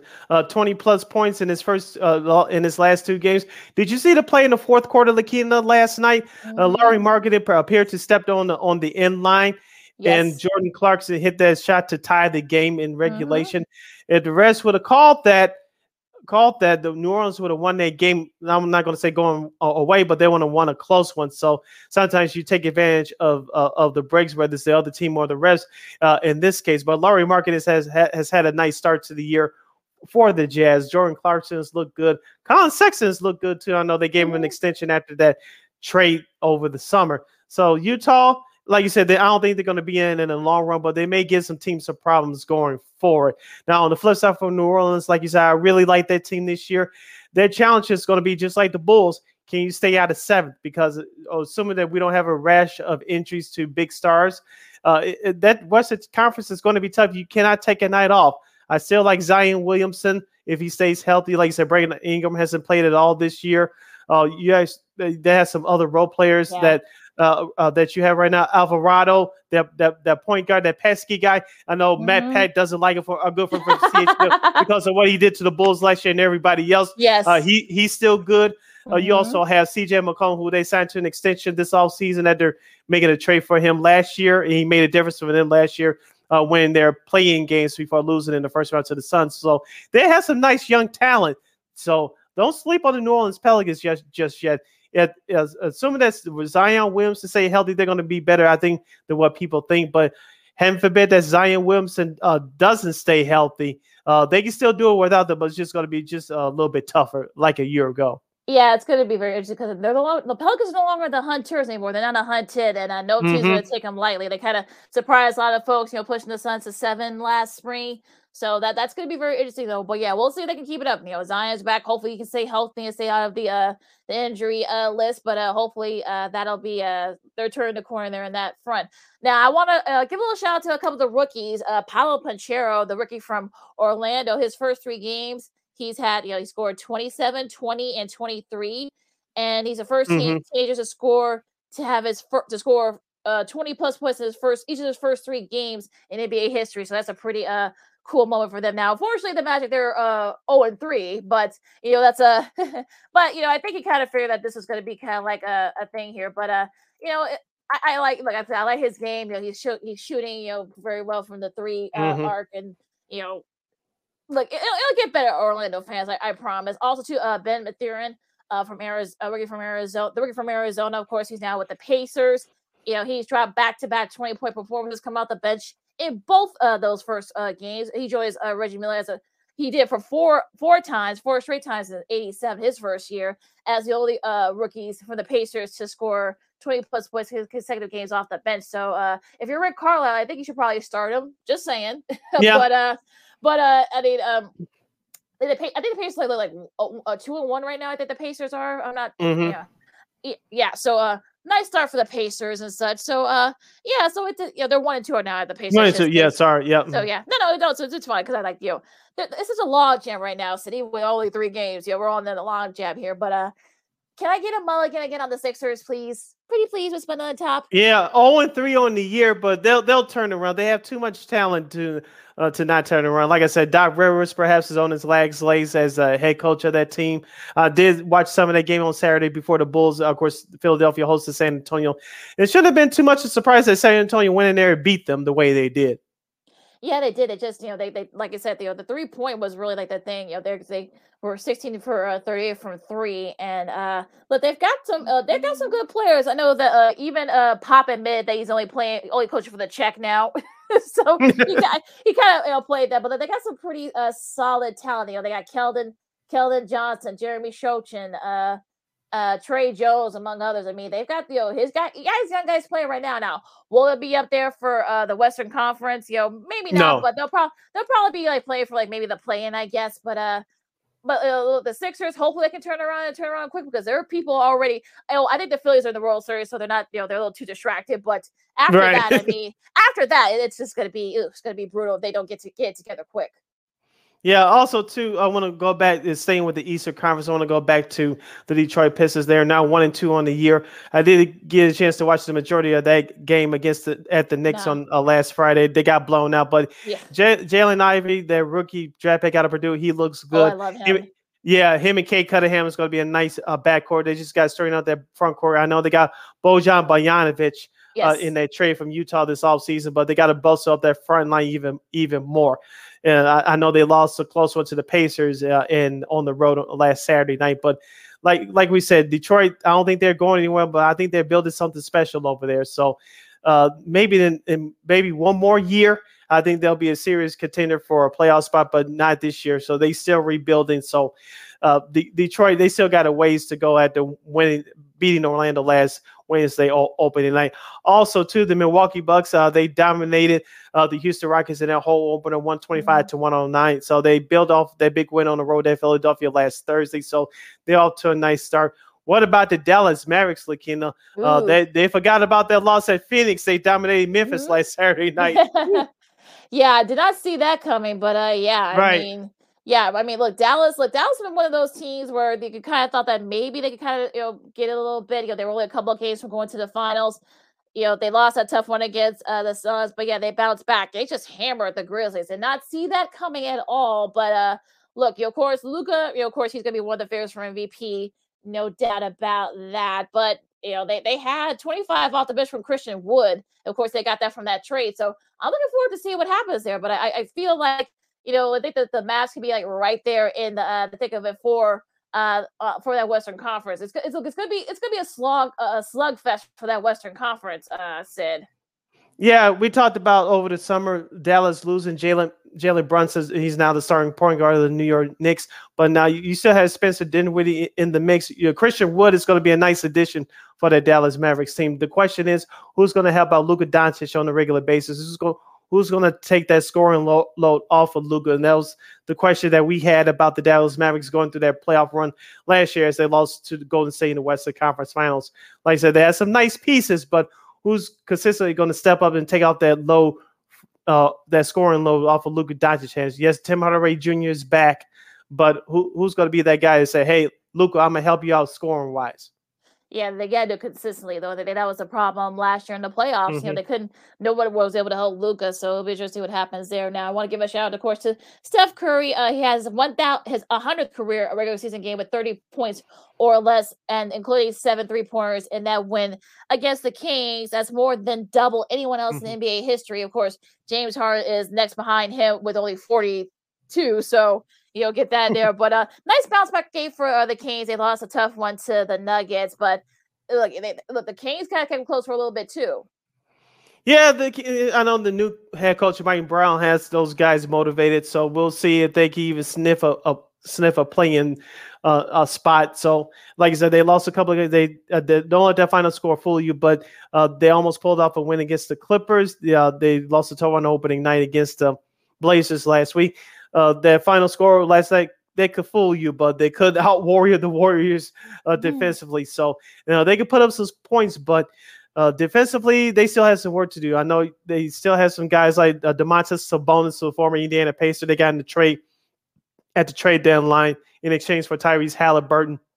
You still have De'Aaron Fox and Harrison Barnes. Still not a bad roster, but they still have long ways to go. Now, Lakina, speaking of the different Nuggets, I did watch that game on Saturday night in its entirety via this computer screen against OKC. We all know OKC is not going anywhere. They're still rebuilding. But Nikola Jokic had another triple-double. Jamal Murray looks good from his torn ACL from his season. He missed all of last season. And Jeff Green's still hanging around. I remember when he got drafted back some years ago. And they still has Michael Porter Jr., who looked good in limited action on Saturday. So if Denver can stay healthy, I think there'll be another challenging team as far as title contenders are concerned in the Western Conference. That West is stacked, as we said before. We're going to keep saying it as the year goes on. Yeah, that was that 77th career triple-double for Jokic. Second most among centers, only trailing Wilt with 78. So there's definitely Jokic will definitely will pass that, barring injuries. But yeah, I think Denver's still trying to get it going. Look, Jamal Murray did not play off last season, so he's starting to kind of get his groove back. And Michael Porter Jr. I think health's going to be an issue here. There's always been an issue for this Nuggets team the last couple of years. So if all those guys can stay healthy, Aaron Gordon, Porter Jr., Murray, they got a couple of solid guys off the bench. If they all can stay healthy, they can be right up there with the Warriors and the Clippers and the Mavs and them. So like I said, we'll ask Spiro about that in a little bit. But yeah, look, it's good. Like I said, it's going to be a log jam and a slugfest. So it'll be depend on who left standing in the end. You listen to Second City Sports on Sports Zone Chicago. We're live in living color on the Monday edition. We're talking about the Bulls and the NBA. I'm Sid. That's Lakina here with you. Wrapping up the NBA, since we have a few minutes left, Lakina, I want to get your thoughts on, even though it's still very early in the season, not completely a full week that has been completed. Yeah, I want to ask you about these two teams in the Eastern Conference. One of them, both of them actually had the chance to check out on opening night. The Atlanta Hawks and the Brooklyn Nets. Yeah, I saw a little bit of that game they had. Atlanta had against Charlotte, of course. Unfortunately, they lost that game. Now, for me, I think, look, Atlanta, they're one of those teams where you just don't know. We need somebody there to kind of, Trae Young is still doing his thing. They got DeJounte Murray from that trade and such. Clint Capella is still around, and of course DeAndre Hunter. So. And John Collins, we'll see if he can kind of keep up. He kind of came out of nowhere a couple of years ago. He's kind of fallen off a little bit. So for me, I think the Hawks, can they be up there? But I think they might be right there like they were last year playing for the play-in. I think that's probably where they're going to be. But, yeah, and I hate saying that. But, yeah, I just, I know they got the Holiday brothers now. They got, Justin Holiday and Aaron Holiday. I don't think they're related. But, I don't know. It's going to be very interesting. I know Mike Woodson, I think him, being there, I think that helps a little bit because he got a little bit of a experience. They got some experience in the playoffs, but Well, Nate McMillan. Nate McMillan, I should say. I don't know why I got his name from, but yeah, Nate. You think about them bald heads now? Yeah, I know. Yeah, they both got bald heads, so I think that kind of threw me off. But yeah, no, he's doing good things over Indiana too. IU, by the way, is a lot of moderate. But yeah, I mean, it'll be interesting to see if Nate McMillan kind of get things going there for Atlanta, because I feel like they're kind of been like inconsistent so far. Yeah, I didn't watch the game yesterday, but I saw that game on Friday against Orlando. They did look good. Trae Young, we know what he brings to the table every night. Dejounte Murray is going to help him out. They're going to be one of the best, exciting young backcourts to watch in the NBA. But like you said, the rest of that team, Whistle, who's going to help them out as quote unquote being that third guy. They're supposed to be built like the poor man's Golden State Warriors. I'm not sure that's ever going to happen, but they could be in the playing situation again like they were a year ago. But we'll see what happens. But the other team I asked you about is the Brooklyn Nets. I know they got destroyed on opening night last week against the New Orleans Pelicans, but they did bounce back with a nice victory on Friday at Charlotte, 124-112. Kevin Durant does look good so far. So does Kyrie. But maybe this is the pessimist in me. When they go through a tough stretch, who's going to punk out? Seriously, because we all know the story what happened this summer with KD in management and all that, and Kyrie being brought back on his option. But when and if this team goes to a tough stretch, who's going to bite? Yeah, it'll be interesting to see if the guys can step up. We know Nick Claxton's still there. Patty Mills is still actually playing pretty well. So Ben Simmons, I should say, is starting to kind of get it going a little bit, but. I don't know. Like you said, Brooklyn. I mean, look, if they have a tough stretch, they got a couple of games, tough games coming up this week. We'll get to the schedule in a second, but yeah, it'll be interesting to see if they struggle, if the team struggles, who's gonna bite first? Who's gonna say, "Hey, I want to get out of here," or "Hey, this team, sucks," but we'll see what happens. I mean, still very early. They've only played 2 games. Brooklyn has, so still very early, but that's a good question to ask, because they got a tough one tonight. And speaking of, they got a tough one tonight. Against Memphis at 7:00. Yeah, and running down to the rest of the schedule for tonight and for this week from the world of the NBA. Of course, you have the Bulls and the Celtics tonight at 7 from the United Center. Pacers at 76ers at 6:00. These are all Chicago time starts. The Raptors at the Heat, 2 teams that are struggling out the gate, both at 1 and 2 in the year. They play tonight at 6:30. Orlando at New York to take on the Knicks at 6:30 p.m. That's the first game on NBA TV as part of that doubleheader. You mentioned the Nets at Grizzlies tonight at 7. Also at 7:00, the Utah Jazz 3-0 at the 0-3 Houston Rockets. Of course, also at the same time at 7:00, San Antonio at Minnesota. The Timberwolves out to a 2-1 start. And, of course, the second half of the NBA TV doubleheader tonight at 9:00, Denver at Portland. Denver 2-1, Trailblazers 3-0. Should be an interesting one there. Should be a good one here tomorrow. You got Detroit and Washington. That should be a fun one at 6:00. The first game of the TNT doubleheader, you got Dallas and the Pelicans. We'll see if Brendan Ingram will be back for that game, and Zion too. I know they're both struggling with injuries right now. Clippers and OKC at 7, and Golden State and Phoenix. It should be a fun one there. That's the second game of that TNT Tuesday night doubleheader. Yeah, who's going to be first one to score 130 points? Yeah. First to that wins. Your schedule for Wednesday. The Pacers and the Bulls will do better at the United Center at 7:00. The Magic at Cavaliers at 6:00, followed by the Hawks and the Pistons. The Hornets at the Knicks at 6:30. Philadelphia at Toronto at 6:30. The first game of the ESPN doubleheader for Wednesday will be Brooklyn at Milwaukee. Perhaps another playoff preview. We shall see. At 7:00, the Spurs at Minnesota. At 8:00 is Houston at Utah.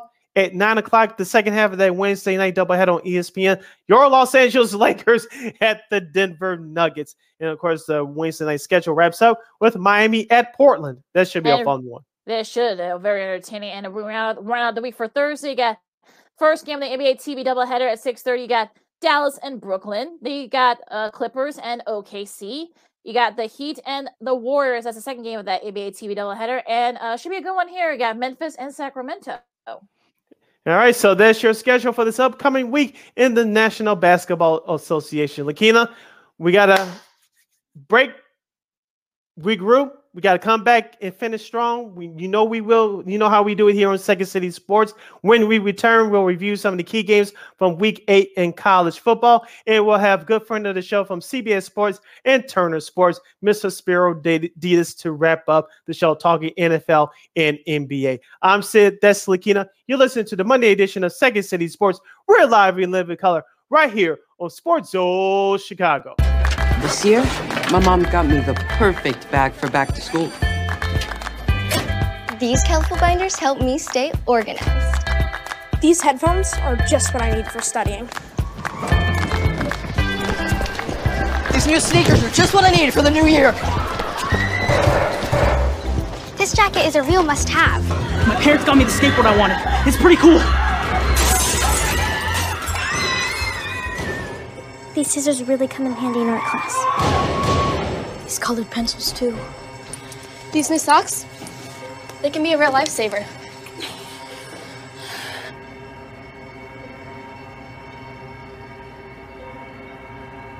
I finally got my own phone to stay in touch with my mom.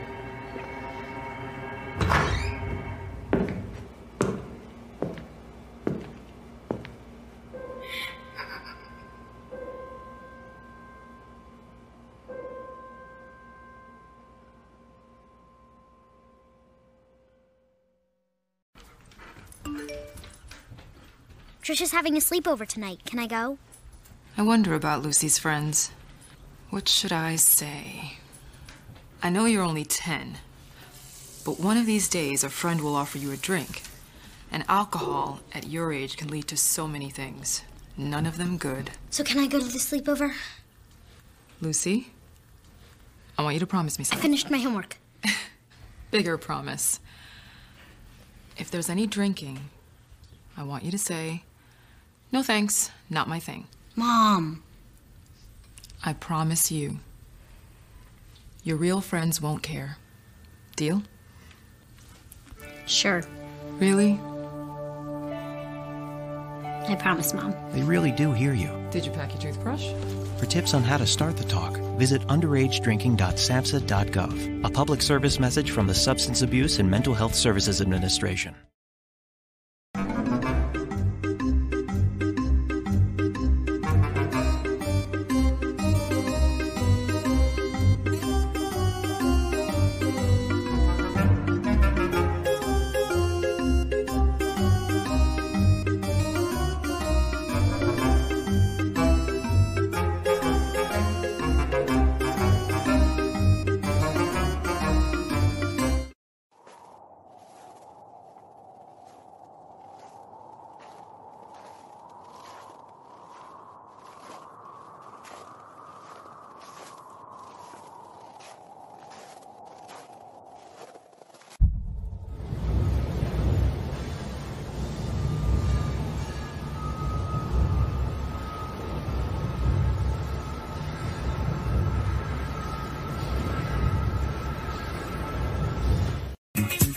Hey, this is Dr. J, and I listen to Sean and Maya in the morning.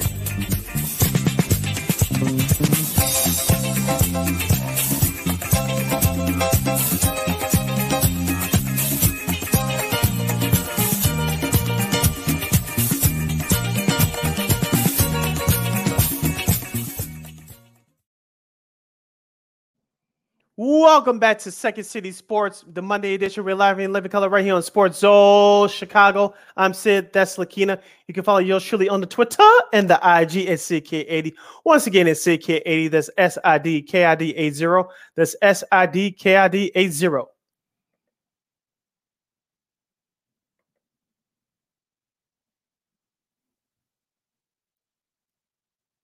You can follow Keena McGee on the Twitter at Keena McGee, once again at KENA. Here I am. There I am. Okay. Yeah, we couldn't hear you for a second. Sorry about that. You follow me at Keena McGee on the Twitter and at Keena McGee on the IG. Okay, we have good friend of the show from CBS and Turner Sports, Mr. Spiro Diaz, coming up. In the meantime, in the between time, we'll review some of the key games from the world of college football from Week 8. Lakina, I want to start our local team. The final line I had the week out there resumed play coming up this upcoming Saturday, rather. But I want to get to a couple of key games here. We'll start off in South Carolina. Number 5 Clemson gets by number 14 Syracuse, 27-21. Syracuse had that big 21-10 halftime lead.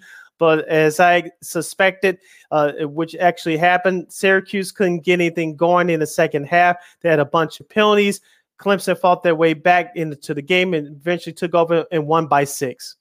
Yeah, DJ Olonye didn't have a good showing, had 2 interceptions, but Cade Klubnik, Klubnik, I should say, came in, kind of sparked that offense for Clemson. And look, and also the defense had a couple of key turnovers too, and a key stop late. So that look, I know some people say that Clemson benefited from some calls, but look, yes, they did, and they probably did. But you know what though?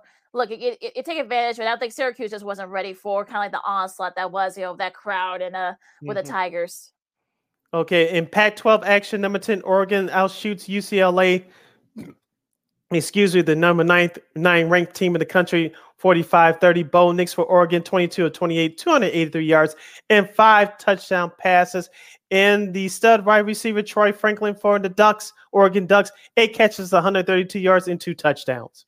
Yeah, didn't see this coming from Oregon. Oregon kind of kept the offense for UCLA at bay. Zach Charbonnet did have 151 rushing yards and a touchdown, but couldn't really get things going there too. And they had a couple of key turnovers. We'll talk about the Oregon defense. I mean, Bo Nix had 5 touchdowns. He has like 3 of these already. He joins CJ Stroud from Ohio State, Will Rogers from Mississippi State, and Drake May from North Carolina as the only FBS QBs in multiple games with 5 TD passes this year. He didn't have any when he was at Auburn, so I guess a change in scenery probably definitely helped them there. But and also to a big win for Oregon. They're 4-0 in conference play. In Big Ten play, number 2 Ohio State didn't have any problems with Iowa. They destroyed the Hawkeyes in the horseshoe, 54-10. Speaking of CJ Stroud, he was 20 of 30 for 286 yards and 4 touchdowns. Mr. Henderson for OSU, Trevion Henderson, had 11 carries for 38 yards, but it didn't matter. It was Julian Fleming who had 2 big catches for 105 yards and a score. Yeah, absolutely. And no trouble there for Ohio State. Tennessee, no trouble with Tennessee Martin. And Alabama dominated Mississippi State 30-6. Bryce Young had 249 passing yards and 2 touchdowns. The defense, didn't make the Bulldogs a factor. So I guess you took the whatever the over-under was. You took the over. You actually did pretty well. And speaking of Tennessee, the SEC counterparts to Alabama, they had no problem with UT Martin, 65-24 in Knoxville. Mr. Sampson, the star running back for Tennessee, Dylan Sampson to be exact, 13 carries, 62 yards in the score.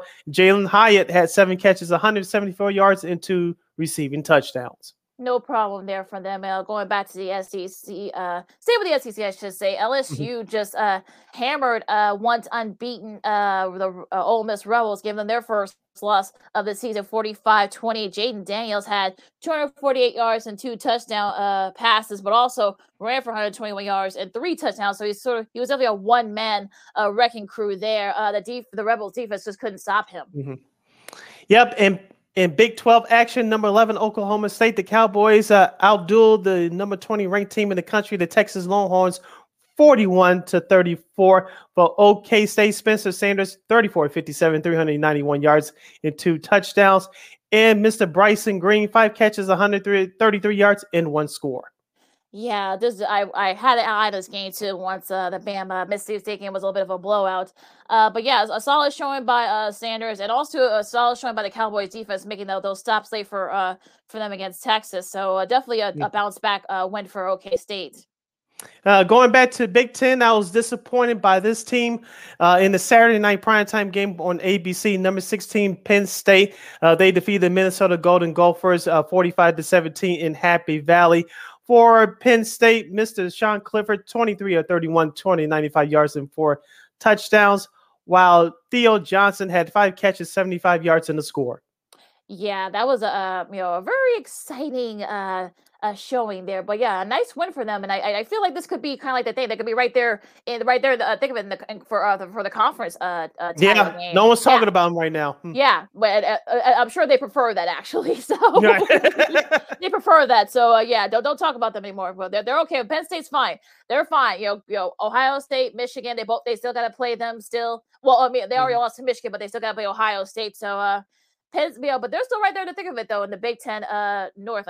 Big Ten East, I should say. Penn State is, but yeah, Minnesota's been very disappointing this year. You thought that maybe with Tanner Morgan, a couple other guys back, but so far not good for your buddy PJ Fleck and the Golden Gophers. They still have a lot of work to do. It's Minnesota's 4-3, 1-3 in the Big Ten. Penn State is 6-1 overall, 3-1 in Big Ten play.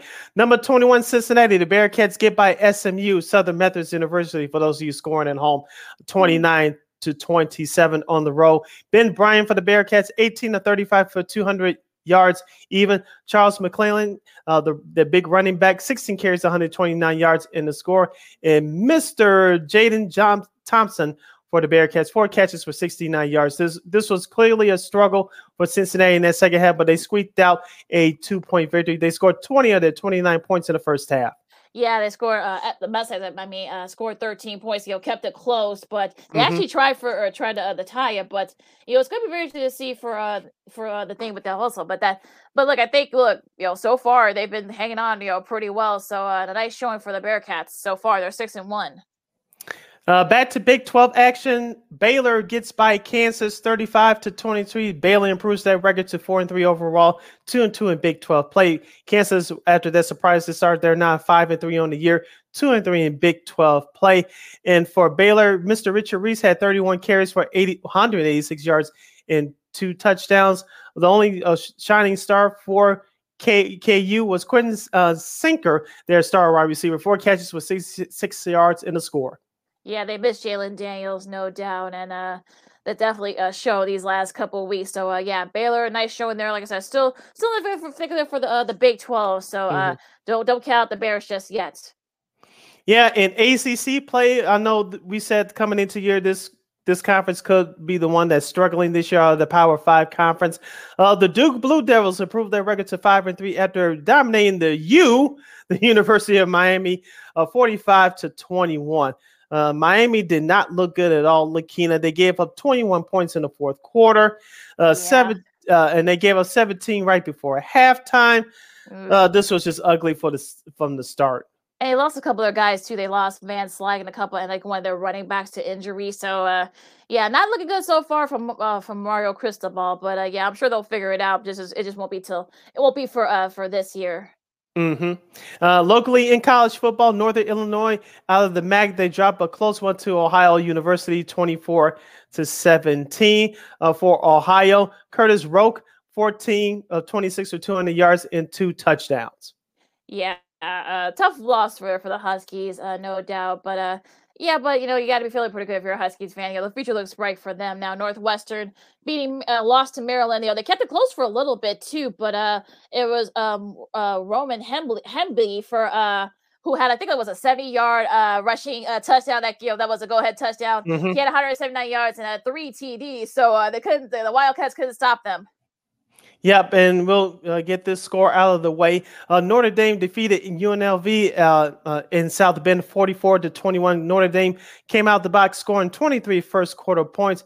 And for their star quarterback, Mr. Drew Pine, 14-28 for 205 yards and 2 touchdowns. While their big star tight end, Mr. Michael Meyer, 6 catches for 115 yards and a touchdown.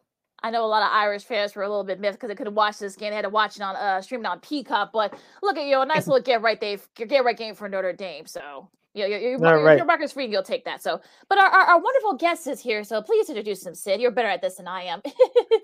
You're listening to Second City Sports, the Monday edition, live in 11 color right here on Sports Zone Chicago. I'm Sid. That's Lakina. As Lakina said, it's time to bring on our special guest for today's program. He's a good friend of ours. He calls games for CBS Sports, the NFL, and college football, along with the NBA for Turner Sports and NBA TV. He's our good friend, Mr. Spero Dedes. Sir, welcome back to the program. How are you? Hi, Sydney. Hi, Lakina. How you guys doing? We're doing great. How about yourself? Well. Good, good. I have to apologize. I do not have a camera on this device. I'm not purposely hiding from you guys, but I have to upgrade my computer situation at home. No, it's fine. It's fine. But look, you're here, so that's all that matters. So Yes. we're into almost to the midway point of the NFL. What team or player has impressed you so far? Oh boy. Well, I can tell you, there's a bunch of teams that have been disappointing for sure. We were just having this conversation with our crew, just hearing this Matt Ryan news with Indianapolis that he's going to be benched at the quarterback position. Tampa Bay, I think, is up there in terms of teams that have disappointed. It's just it's been one of those crazy years. And the one thing I will say, guys, is that the NFL, more than any other sport, it seems like there's such parity in the NFL. And, you get into these years and, certainly Buffalo and Kansas City teams that we expected to contend, certainly in the AFC, have been there. But there have been so many teams now, I think, that have kind of stepped into that championship conversation that maybe could contend. I like Baltimore. I think Cincinnati, after a rough start, is starting to put some things together. Jacksonville was one of the surprise teams. I think if you asked me after week 2 or week 3, Jacksonville was maybe the surprise team in the league. Chargers have been a disappointment. We all expected the AFC West to be this kind of wild shootout. And at this point, it looks like a one-team deal, which I think is disappointing for a lot of fans in those regions of the country. I'd say the biggest surprise for me, probably, guys, is how good Philly is. And, Philadelphia, they're a legit championship contender. We had them week 2, I want to say, or week 3, their game against Jacksonville, and seeing how sound that defense was really eye-opening. And Jalen Hurts has been a big part of their story. His ascension, year 2 as a full-time starter. And I think you have to probably put the Giants up there as well. Not probably, for sure. And they may be even a bigger surprise than the Eagles are, just in terms of what the expectations were for Brian Daboll's first year. So I think now that I'm kind of talking my way through this answer, I'd probably put the Giants 1 and Philly 2 in terms of where we are here at this point, 6-7 weeks into the year. Staying with the AFC, Spiro, you mentioned the Kansas City Chiefs. We saw what they did to the 49ers out by the Bay yesterday. And me and Lakina, we talked about this during the preseason, that they're going to miss Tyreek Hill, but some people think it's going to be easy like it was last year, minus their exit from the AFC Championship game against the Bengals last year. But I just get this feeling that something else is going to happen to them between now and the end of the season. We know last year that the defense carried them a good part of the year while the offense struggled. But I think it's going to be more just them missing Tyreek Hill this year. And that big contract that they signed Patrick Mahomes to last year, we starting to see is dividends already. They're not going to be able to rebuild their roster like they once did before they signed Mr. Mahomes to that big contract. What do you think about Kansas City this year? Do you still put them up there with Buffalo, even though Buffalo beat them last week? Or do you still have them up there as AFC contenders? Or do you see this spiraling out come playoff time? I don't think there's any question that this is a legitimate championship contender. I think they answered a huge question mark with replacing Tyreek Hill. I mean, that was certainly at the top of everyone's list of questions for this team. I think they've put those questions to bed, at least for the moment, guys. Very impressive with what they did yesterday, certainly against the San Francisco team that was buoyed by the Christian McCaffrey acquisition. But I think the one thing we have to keep in mind with a team like Kansas City, and any team that is a proud championship pedigree type team, and I think Kansas City certainly fits in that bill, is that when they're motivated, it really adds something to their psyche, their emotion level, which is so huge in the NFL, maybe more than any other sport. And this was a motivated team. Obviously got to the NFL mountaintop a couple of years ago, took one on the chin last year with the way things ended for them in the postseason. And so I think when you factor in all the talent that they have, maybe the best quarterback in the league, as good a head coach that we have in the league in terms of play calling and everything Andy Reid represents, when you add the motivation factor into the mix with that kind of a talent pool, even without Tyreek Hill, I think it's a very dangerous proposition for the rest of the league. And so this is not a perfect roster by any stretch. There's still some question marks, but if I'm a betting man, I think Kansas City is going to be there at the end. And I'm not going out on a limb by saying I think it could very well come down to them in Buffalo in the AFC.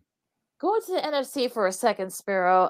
What about Tampa Bay? Do you think they can kind of get right the ship too with all the, Tom Brady's personal issues and the injuries in the old line and the defense not being like the defense they were when they won a Super Bowl a couple years ago? Is it the coaching with Todd Bowles? What do you think is wrong with Tampa? Boy, it's not an easy question to answer. I think it's basically all of the above. I think it's important to point out, Lakina, that you think even their Super Bowl championship winning season, I mean, right? They didn't get off to a good start. I mean, that was a team that had to really figure things out on the fly. And once they did turn it around, obviously they made all the right decisions and made all the big plays and ended up winning a Super Bowl, which was stunning to watch in Brady's first year in that city and with that franchise that had been down for so long. But anyone who has watched this team this year, it's just a completely different feel. Something feels amiss with that team. Tom Brady, all the off the field headlines certainly is not helping any. When you have your quarterback missing 11, 12 days of training camp to tend to personal matters, that was maybe the first red flag, I think, for a lot of people around the league. We didn't really know what the situation was. Everyone just assumed, well, this is probably just part of his deal when he agreed to come out of retirement and come back. Then, lo and behold, we find out that, everything in his personal life that is falling apart, which is very unfortunate. And so you have to ask yourself, how engaged is Tom Brady at this point? And it's crazy to ask that question of a guy who's maybe probably the best quarterback, maybe the best player overall that we've ever had in this league. But anyone who's going through what he's going through can tell you that it is really hard to focus on your job 24/7 the way you need to be, especially at that position. I think it starts right there. You have to ask questions about this coaching staff and Todd Bowles, who I think has been just a terrific defensive coach in his career. He's had a couple of good seasons as a head coach. Unfortunately, now he's going to come under the microscope. Is he part of the problem or is he part of the solution? And how he navigates this team through these next few weeks, I think we'll know here in the next 2 to 3 weeks if Tampa Bay is going to turn this thing around or if their season is going to continue to spiral out of control. Because right now, at this moment in time, there's nothing that we can see tangibly that leads you to think that this team is going to end up in the playoffs. I just think there's too many good teams in the league. The one saving grace that they have is that division is just not very good. And as they sit right now, all that said, by the way, Tampa Bay is tied for first place in that NFC South division, which is just insane to say. But if I'm a Bucs fan right now, boy, it's hard to feel confident about anything at the moment. Spiro Rodriguez from CBS and Turner Sports is hanging out with us on Second City Sports. We're live in the living color, the Monday edition, right here on Sports Zone Chicago. I'm Sid, that's Lakina. Spiro, speaking of another legendary quarterback, Aaron Rodgers with the Green Bay Packers, they take it on the chin in our nation's capital yesterday against the Commanders. They're now 3-4 on the season. Of course, this is Matt LaFleur's first 3-game losing streak as a head coach of the Packers.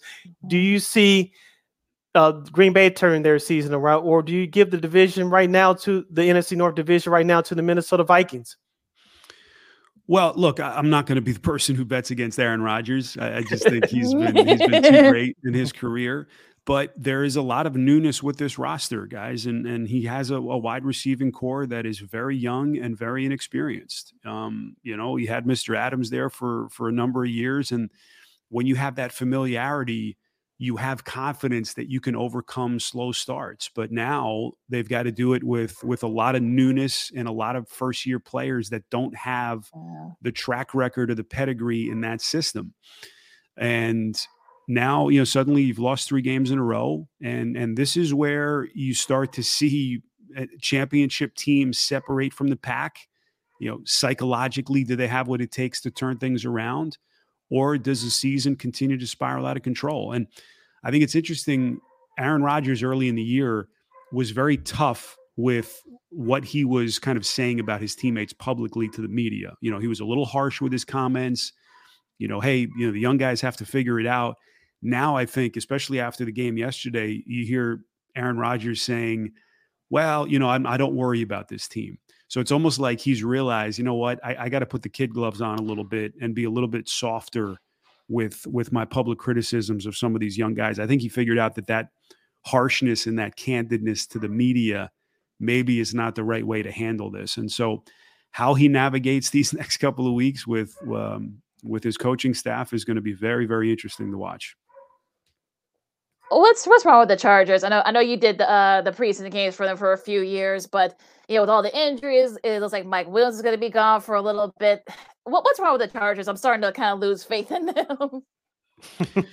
Yeah, it's been an unfortunate set of circumstances, and it's kind of eerily similar, guys, to a couple of years ago with Anthony Lynn. You think of the expectations, that team, I think it was his second to last year before he was fired. Chargers came into that year as stacked as any team in the AFC in terms of some of the offseason moves that they had. There was a feeling that the Chargers were finally ready to turn the corner, and then they just were racked by injuries. They had a horrific kicking season. Their kickers getting hurt, missing a bunch of potential game-winning kicks that really derailed their season. And before you knew it, the bottom fell out, and Anthony Lynn was on his way out. This certainly is a different feeling. I think this roster was even more stacked with some of the offseason moves that they made. There was a confidence level with Brandon Staley, which I think still exists, but now suddenly Brandon Staley is having to answer some tough questions. So, this thing with J.C. Jackson yesterday, really unfortunate.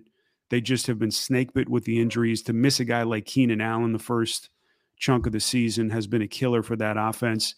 The biggest disappointment for me with the Chargers guys is their defense. You add Khalil Mack, you add J.C. Jackson to what they already had. You just expected this defense to have the depth to overcome at least a few injuries to key players. You lose Joey Bosa, devastating. Now the injuries start to pile up with just a number of their key players, and it gets to a point where it's too much to overcome for a team. And unfortunately for the Chargers, this is nothing new for them. This is something they've experienced multiple times, even over just the last 5 or 6 years. Let's go to the Pacific Northwest and talk about the Seattle Seahawks. Spiro, does Pete Carroll look like a genius of what? Geno Smith? Most people didn't expect anything from him this year. Everybody expected Drew Lock to be the starting quarterback. Of course, you mentioned the Chargers. Seattle beat them handily yesterday on the road. Can the Seahawks keep this up and perhaps sneak into the playoffs? Yeah, you know what? When we were talking about surprise teams, we should have added Seattle to the list. I mean, this is vintage Pete Carroll, what he's doing right now with this team. Low expectations, all kinds of questions with his quarterback. And here comes Pete Carroll, the ultimate motivator, the ultimate positive, good vibe type of coach, molding this kind of ragtag, young, inexperienced roster with a mix of some veteran guys into suddenly a team that looks like it maybe has a chance to come out of that division. I think it's still, the jury is still out if this team, guys, can maintain this contention in that division as we get into, 10, 11, 12 weeks into the season. But for right now, if you're a fan of the Seattle Seahawks, man, just enjoy this moment, enjoy what Pete Carroll's doing. To see Geno Smith's renaissance at this stage of his career with everything that guy has been through, a lot of it self-inflicted, let's face it, with some of the decisions he made during his time in New York with the Jets and then the Giants, has been really cool to see. And I've been a huge Pete Carroll fan for a number of years. So to see what he's doing with this team has been very, very, very entertaining and fascinating on so many levels. Should be interesting to see what happens the rest of the season now. Spiro, let's switch gears and talk the hard West, talk some NBA. I know we're only like 2 or 3 games in for some of these teams. But, who do you think are the favorites? Is it the usual suspects, Boston, Philly, Golden State, the Clippers? Is there going to be some surprises? And what about our Bulls? Can the Bulls be up there and challenge in the East? I say that very slightly, though. I think, Lakina at full strength, yes. I think the injuries that they've had at point guard make it a little bit difficult. But, they had an impressive win first week of the season. It's so early to tell. Chicago would not be one of my teams that I think, maybe they compete for one of the final couple of playoff spots. I just think the East is so deep. It's so tough now. to become a playoff team. And even with the play-in tournament, you know, it's made those last few spots, I think, more interesting as we get later into the season. But we're talking about the East now, guys, like we used to talk about the West, you know, over the last decade. That's how good the Eastern Conference has become. You know, Atlanta had the down year. They look like they're going to be right back into the mix as a contender in the East this year. I love the moves that Cleveland made. They look like they're for real. Brooklyn, I think we all expected them to bounce back with the delayed debut of Ben Simmons. Looks like they're going to be a little bit of a work in progress. But yes, to answer your question in the East, I think usual suspects: Celtics, Milwaukee. I think Atlanta. You know, I do expect Brooklyn will be there before the end. Miami, a little bit of a slow start, but you know, you've got Toronto, who's made some really good moves. I know Philly's off to a pretty horrific start. Fully expect them to figure it out.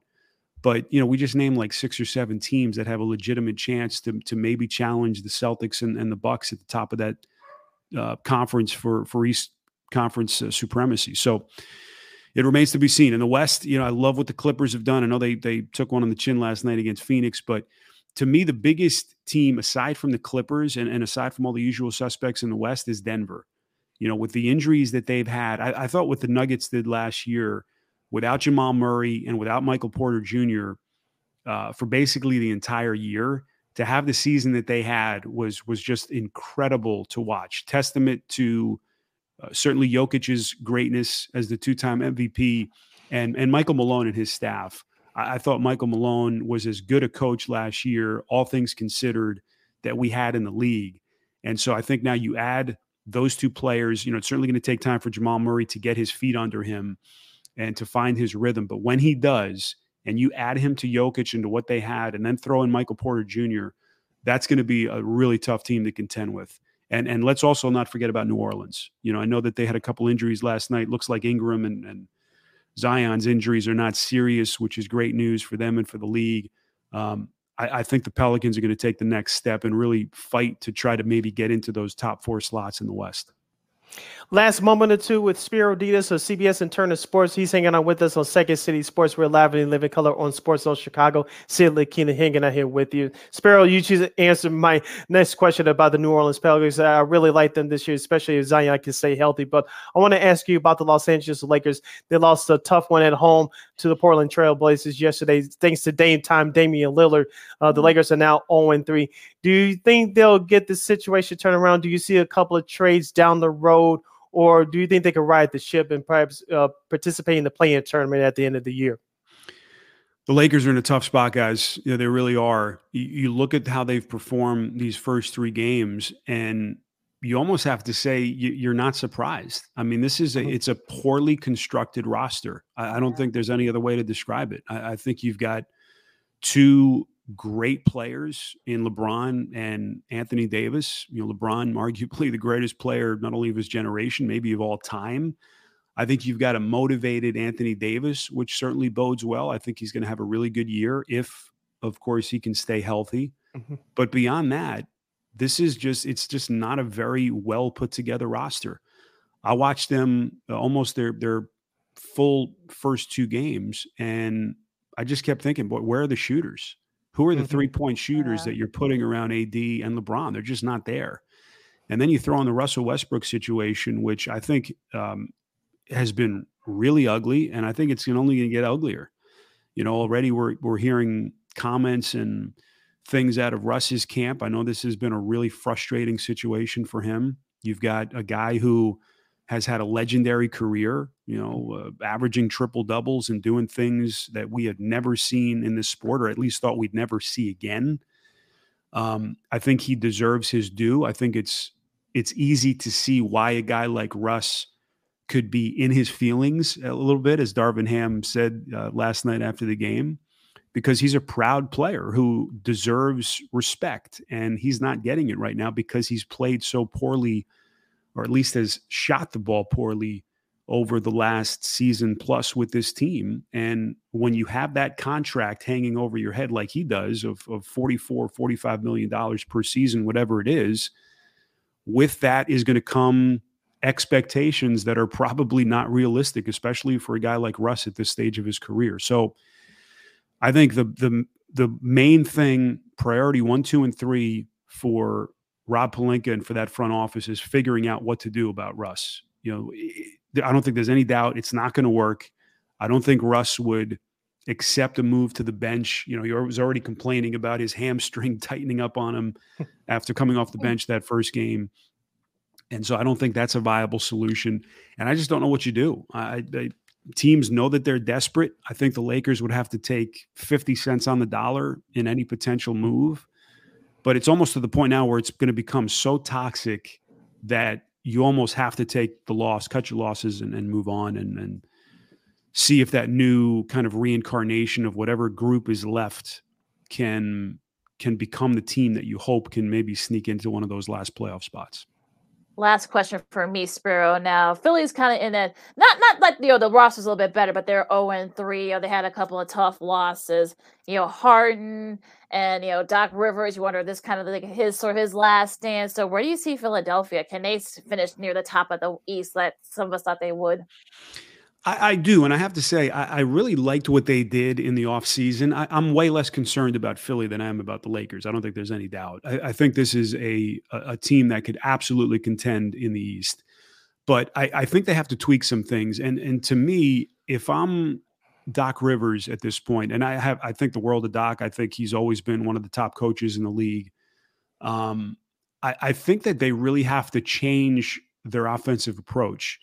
Because I think right now, you know, even James Harden, who I think is playing really well the first 3 games of the season, for some reason, the dynamic between Harden and Embiid is just not, there's no cohesion.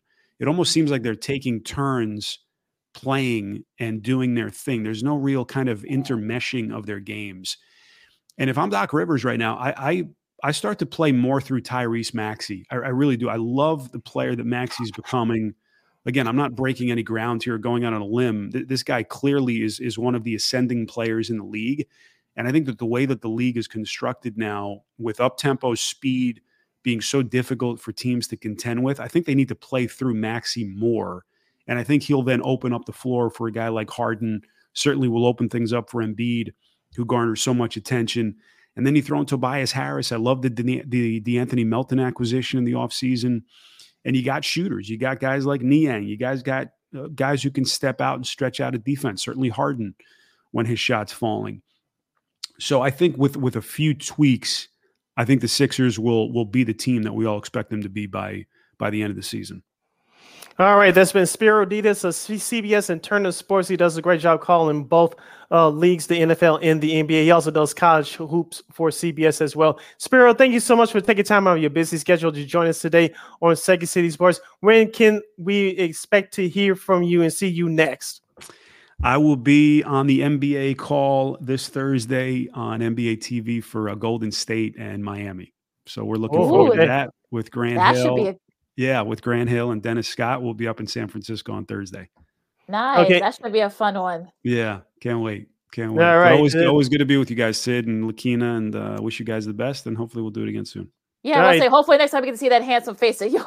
Yes, I'll have a new computer with a working video camera next time. All right. Well, we'll take your word for it. Thank you so much, Spiro. Again, we can't wait to see the rest of the NBA season, NFL season, and the college hoops too. It's starting in a few weeks too. It comes out quick, my goodness. But it's all guys, just around the corner. Can't wait. Same here. You stay safe, and then we'll talk to you soon. Thanks, guys. Take care. All right, thank you, Spiro. Oh boy, Sid. Right, once again, that was Spiro Dedes of CBS and Turner Sports. He does NBA, college football, and the NFL. Real quick, Lakina, before we head out, congratulations to new Blackhawks head coach Luke Richardson. We're doing that hockey. They beat the Seattle Kraken yesterday 5-4 in comeback fashion. I know he'll also Eddie Olczyk's return to Chicago. He's now Seattle Kraken broadcaster. I know it wasn't a big deal made of it, but I made a big deal of it. Go to my Twitter and you see what I tweeted. But congratulations to the Blackhawks. They have a tough game tomorrow at home against the Florida Panthers. But right now they're 3-2. Who'd have thunk it without a starting goalie? And they scored like 3 shorthanded goals. They have to score 3 shorts in those last couple of games. I mean, it's crazy. But I know some, Mark Lazarus, of course, who covers the Hawks and the NHL for the Athletic, said that they're going to do like a major league kind of thing for Kyle Davidson. But I think they like him better than the Indians. Then Indians like that owner, that silly owner. But you know, but I don't know if it's going to come to that. But yeah, I think we should just enjoy the ride. I mean, we'll probably, you know, they'll probably, you know, fall back to earth a little bit. But so far, look, their young guys have stepped up. You know, Kaner's doing his thing. So look, so far, they've actually been pretty entertaining to watch. Yeah, they won one more game than the Bears. Just saying. And the Bulls.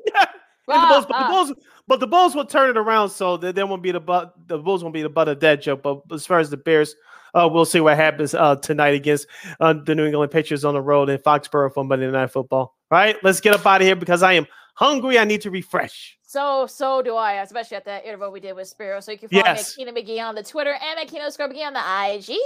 You can follow your Shirley Sydney Brown on the Twitter and the IG at SidKid80. Once again, that's SidKid80, SIDKID80, SIDKID80. Make sure you download the Sports Zone Chicago app wherever you get your apps. Follow Sports Zone Chicago on all social media platforms, Facebook, Twitter, Instagram, and YouTube. Catch our podcast at War on Anchor. We are available on all podcast platforms, including that iHeartRadio app.